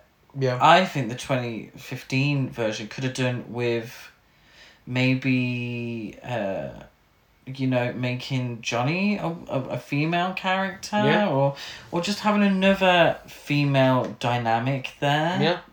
Yeah. Because it's sorely missed throughout all three of the films. She's so underdeveloped as well as a character. Yeah. That it sticks out like a sore thumb. I believe you have the... Do you have the names of the other female characters? I do. So this is the 2005 the Jessica Alba one. I thought it was funny because I was looking at... I recognised one of the actresses in it. And it was... what's her name? Maria Menounos. So I remember her. She's done some of the wrestling and stuff. She's a fan. But I will go through the top billed cast, all the actresses, all the female characters. So you got Sue Storm, Alicia Masters, Debbie, boo. Yeah, we don't want Debbie. Maria plays Sexy Nurse. That is her name. Then we have Nightclub Girlfriend, Bohemian Girls 1 and 2. Then we have LV Receptionist, Compound Reporter number 2, Old Lady with Car 1 and 2, Little Girl, and then my favourite, The Four Lusting Models. Yeah. And that's the extent to the women in Fantastic Four in 2005, and the other two are pretty much on par. Yeah. Yeah. Other than Ben's mum, I can't think of another female character other than Sue Storm in 2015. Yeah. I genuinely don't think there was another There really isn't. And this is probably where The Incredibles works. Yeah. Because there is, another female within that group. And then Edna Mode as well. Yeah. It's... Come on. It's not that difficult. Just, write an extra female character in. Yeah. Really, really fucking piss off those neckbeards. Oh, yeah, I know, yeah. Write her in as Mrs. Fantastic. Have her as the lead character. Is there another? Yeah. Oh, that would have been perfect. And Mrs. Fantastic. That would have been fantastic. Fantastic. Thank you.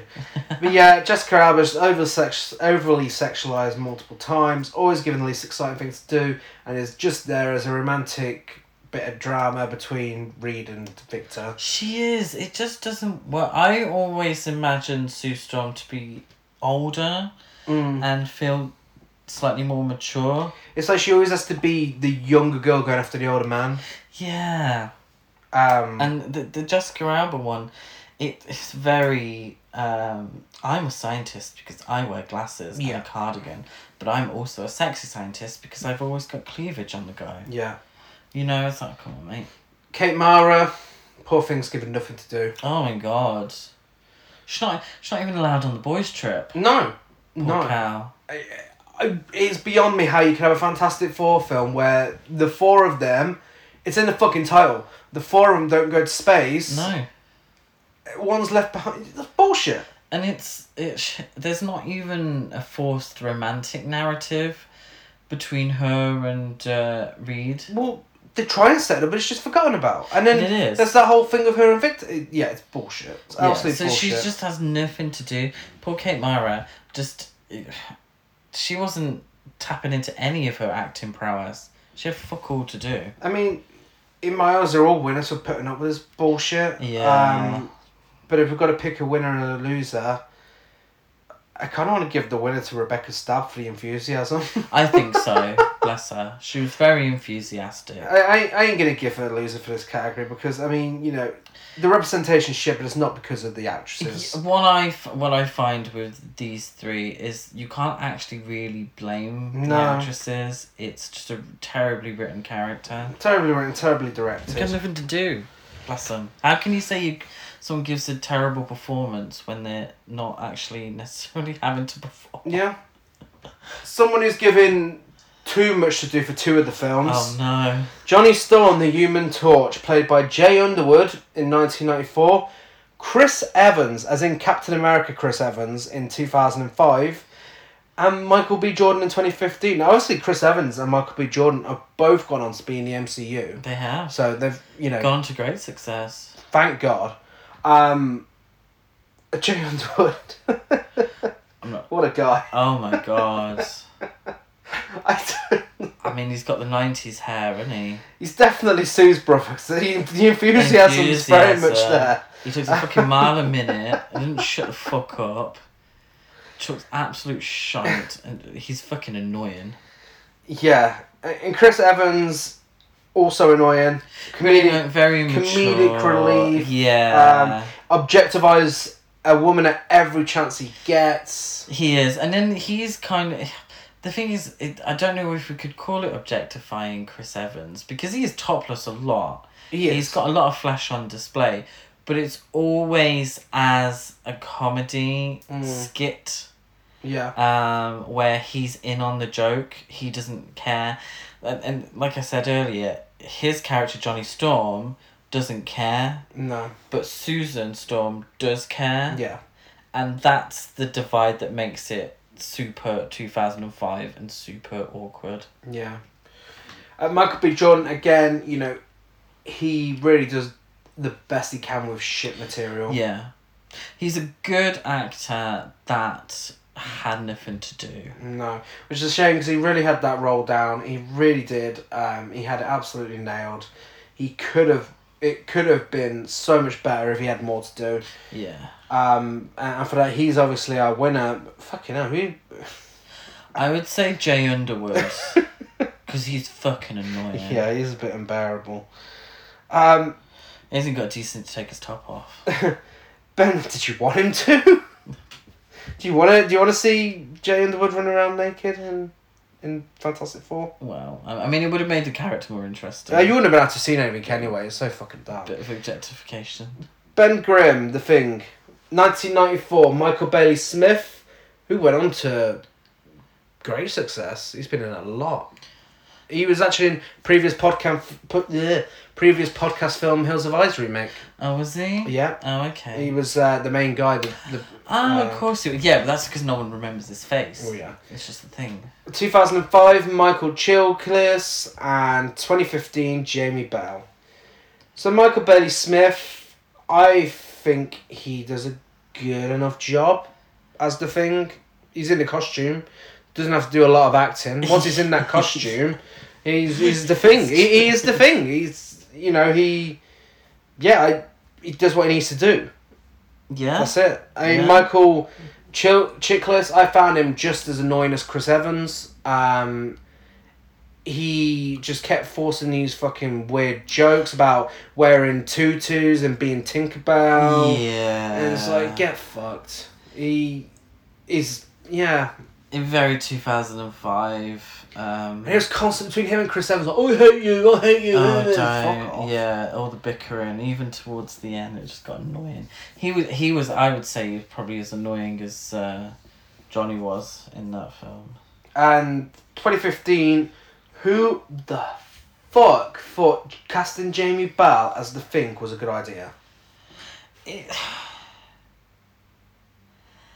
And giving him nothing to do. Yeah, he literally had nothing to do. No.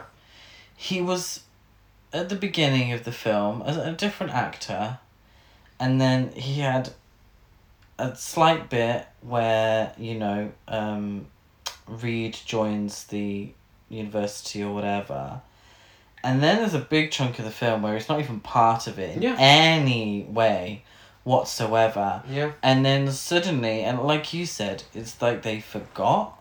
Yeah. Like, oh shit, no, he's meant to become The Thing. Okay, we need to write him back into it in the most, most basic way. Yeah. Just like, oh mate, you need to be, okay, I'll be there in 20. And he just turned up. Yeah, and then when he turns into The Thing, not only does he look awful, because it's the first time they've used CGI for the character, but he's naked. He's naked. It looks I really weird. don't understand why he's naked. Which, I don't understand. That's like having the Hulk naked. Yeah, it's weird.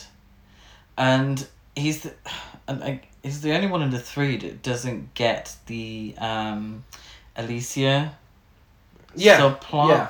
Yeah. Which would have humanized him a little bit, and then made him a bit more interesting. Trying to make the whole "it's clobbering time" thing stem from an abusive relationship with his brother. Yeah. That's so fucking unnecessary. So the winner is very obviously Michael Bailey Smith. I mean, loser probably Michael Chiklis because he does have stuff to do and he's annoying with it. Yeah, and there's some sort of slight misogynist homophobia as well underneath, which I didn't enjoy. And finally, Victor Von Doom, Doctor Doom, played by Joseph Culp in 1994, 2005 Julian McMahon, and 2015 Toby Cabell. Well, partially, until he's just played by some randomer during the climax. Do you know what? Just shove them all in the bin. Yeah. So just really, do you think there's a character in film history that has been completely ruined 3 times in a row? Now I've never read the comic books, but surely the character isn't that bad and that boring. Well, no, he's a very famous villain. Yeah, and it's always sort of been the Fantastic Four, and their main antagonist is Doctor Doom. Yeah. Oh my god, just 3 misfires in a row, really bad. In the first film, I really don't understand why the actor decided to have Victor have a slight British accent to begin with, and then Doctor Doom have a very strong British accent. I don't understand that. You can barely hear a thing through his mask. Yeah, you cannot hear coherently through his mask. He could have been saying teen crumpets over and over again. He's very much Adam West Batman style villain. Yeah. Yeah. 2005, he's so bland, boring and basic. There's nothing to him. I'm a rich guy and I'm going to take over Manhattan. Okay, great. And then they turn him into... I mean, he's dark, moody English guy at first in 2015. But then... Well, played by an English guy. But then he turns into CGI. Yeah. Instead of just giving him the comic book accurate mask. What was with the lack of metal? Yeah. His suit had stuck to him? Yeah. And he just kind of looked like a mummy.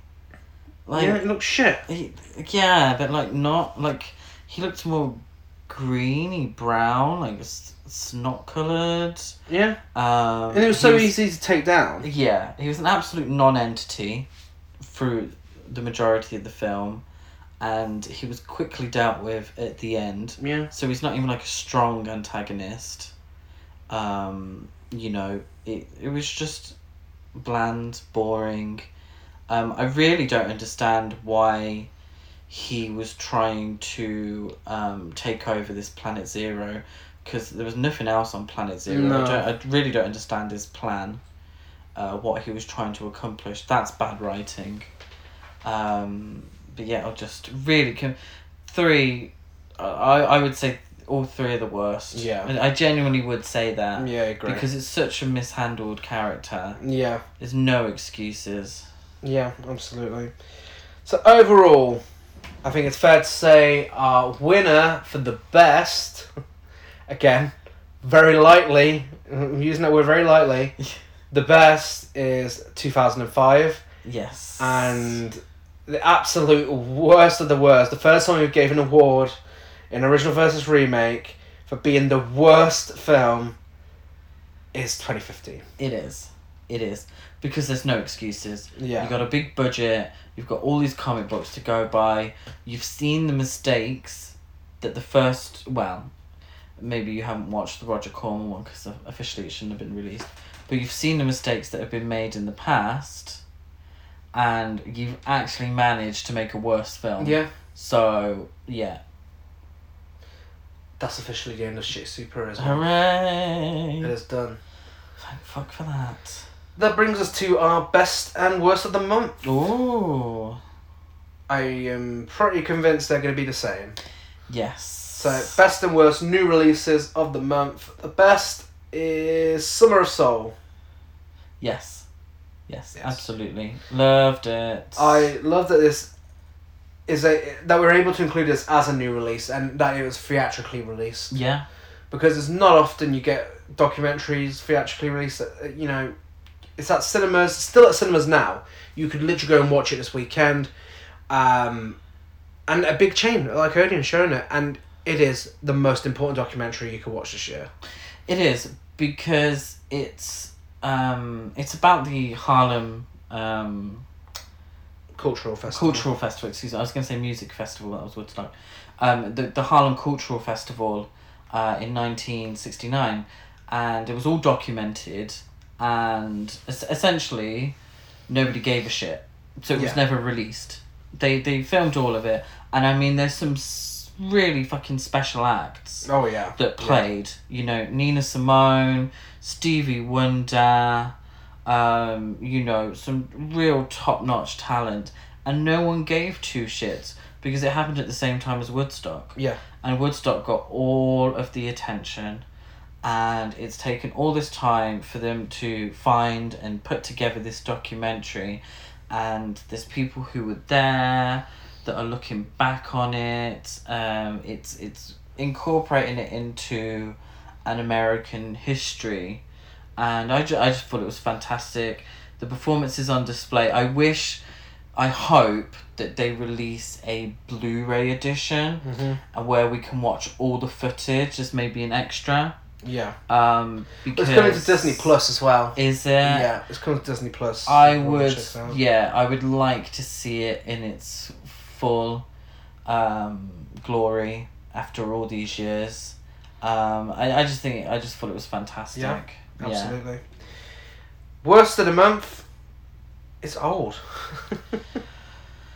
The new film by M. Night Shyamalan. I am, as much as I was shocked positively that Summer of Soul made it to the cinema, I'm shocked for a completely different reason that this made it to the cinema. This is a trash to piece. This has divided people. Some people love it. Me and Gary both thought it was shite.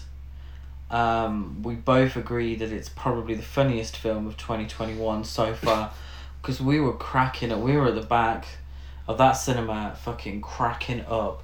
The dialogue, I really don't know who the fuck wrote this script, but it's shocking. Yeah, the acting is unbelievable. It's like nothing I've seen in a mainstream film. Yeah. You know, it's got its problematic parts, its boring parts. It's just got everything in that recipe apart from a good film. It felt like a parody. Yeah. It really genuinely. We had to check after like if it was a comedy. Parody. Yeah, we had to check that it wasn't a comedy. I thought it was fucking hilarious, and I would say go watch it because it's a laugh riot. Yeah. But not for the good reasons. Yeah, maybe a future episode, somewhere down the line. Yeah. Honourable mentions: Shaft. Yes. First time watch of a blaxploitation classic. Yeah. Escape Room 2, which was so much fun. I loved it. Deerskin was fucking weird but so good. Fear Street trilogy started off mediocre, ended up pretty good by the end of it. It was alright. It was okay. If you watch that sort of stuff. Tommy, watched for the first time. Weird, but a masterpiece. King of New York. King of New York. Wasn't that a surprise? The only good Abel Ferrara film we've watched. No, I've seen Miss 45. That was good. And Jungle Fever. Jungle Fever, yes. Yeah. I'd also like to... I don't know why you ever mentioned it. My favourite film that we watched this month is The Cranes Are Flying. Oh shit, yeah, I forgot to watch that. Wonderful Soviet Union film. Won Palme d'Or. Yeah. Yeah, really good. Beautifully shot. From 1957. Really, just really fantastic. Wonderful film. Yeah. So there we go. That is our original versus remake for this month. Next month, we will be discussing Piranha for another original versus remake threesome special. Oh God, why do we do it to ourselves? Piranha from the 70s, Piranha from the 90s, and Piranha 3D. Next week, on Tuesday, we are back with I Know What You Did Last Summer trilogy to kick off Summer Screams month. I am Gaz92 on Letterboxd, Gazmo205 on Instagram, GazCruise92 on Twitter. I'm Chris Barker823 on Instagram, Twitter, and Letterboxd. Rate, review, and subscribe on iTunes, like a phone, and everything else. And we have 2 special announcements this month. First of all, you may remember we discussed Bound with the wonderful people over at Say Podcast and Die. We have joined them for an episode where we will be discussing the Goosebumps episode, The Phantom of the Auditorium, and the book along with it, which Chris was a good egg and read before the episode. I read it many, many years ago and watched the episode for the first time many years ago, but it was good to rewatch and discuss it. And, you know, we love Say Podcast and Die so much. Go and check them out. We haven't got a specific date for when it's released yet, but keep an eye out on our social media and we will post that for sure. And then, for our second announcement, we will be hosting our first ever film screening on the 30th of September at 7 p.m. at Manchester's Chapeltown Picture House. We will be screening Hellraiser. Yes. So anyone close by? Yeah. Yeah, in Manchester, Chapeltown Picture House. Get your tickets. We'll post it on our social medias. Yes, we will. And £7.50 a ticket. Yes, see Hellraiser on the big screen, as Clive Barker intended. Yes. Yeah, it'll be a great time. Special introduction from us. Come see us in person. That part I'm not so. Come see us in person. See what we look like. I'm not a big. I can sit here and talk shit all I like, but in front of a crowd of people, I'm not sure. Wow. I might start crying. I'm sure we'll be fine. And I'd rather do stuff like this than do something like a Patreon. I mean, you know, maybe one day down the line we'll do a Patreon, but I'd rather do something where, you know. No, don't do a Patreon. Then I'll have to put some effort into all this. Oh well. You put loads of effort in. But I'd rather do something where people could pay their money to see something on the big screen. You know, it still supports us, supports Chapeltown Picture House, supports indie cinema, you know. And how often do you get to see a film like Hellraiser on the big screen? Exactly. And, you know, after that we can start, you know, maybe some other films. Yeah. Potentially. Absolutely. I'm dying to see Showgirls on the big screen, please. What are you saying please for? We're in charge. There's a fuck. Yeah, but if we're hosting the screening. But the thing is, if this don't work, then Showgirls definitely ain't fucking working. Anyway. Okay. I've been dead out getting... No, sorry. We'll see you on Tuesday. Bye.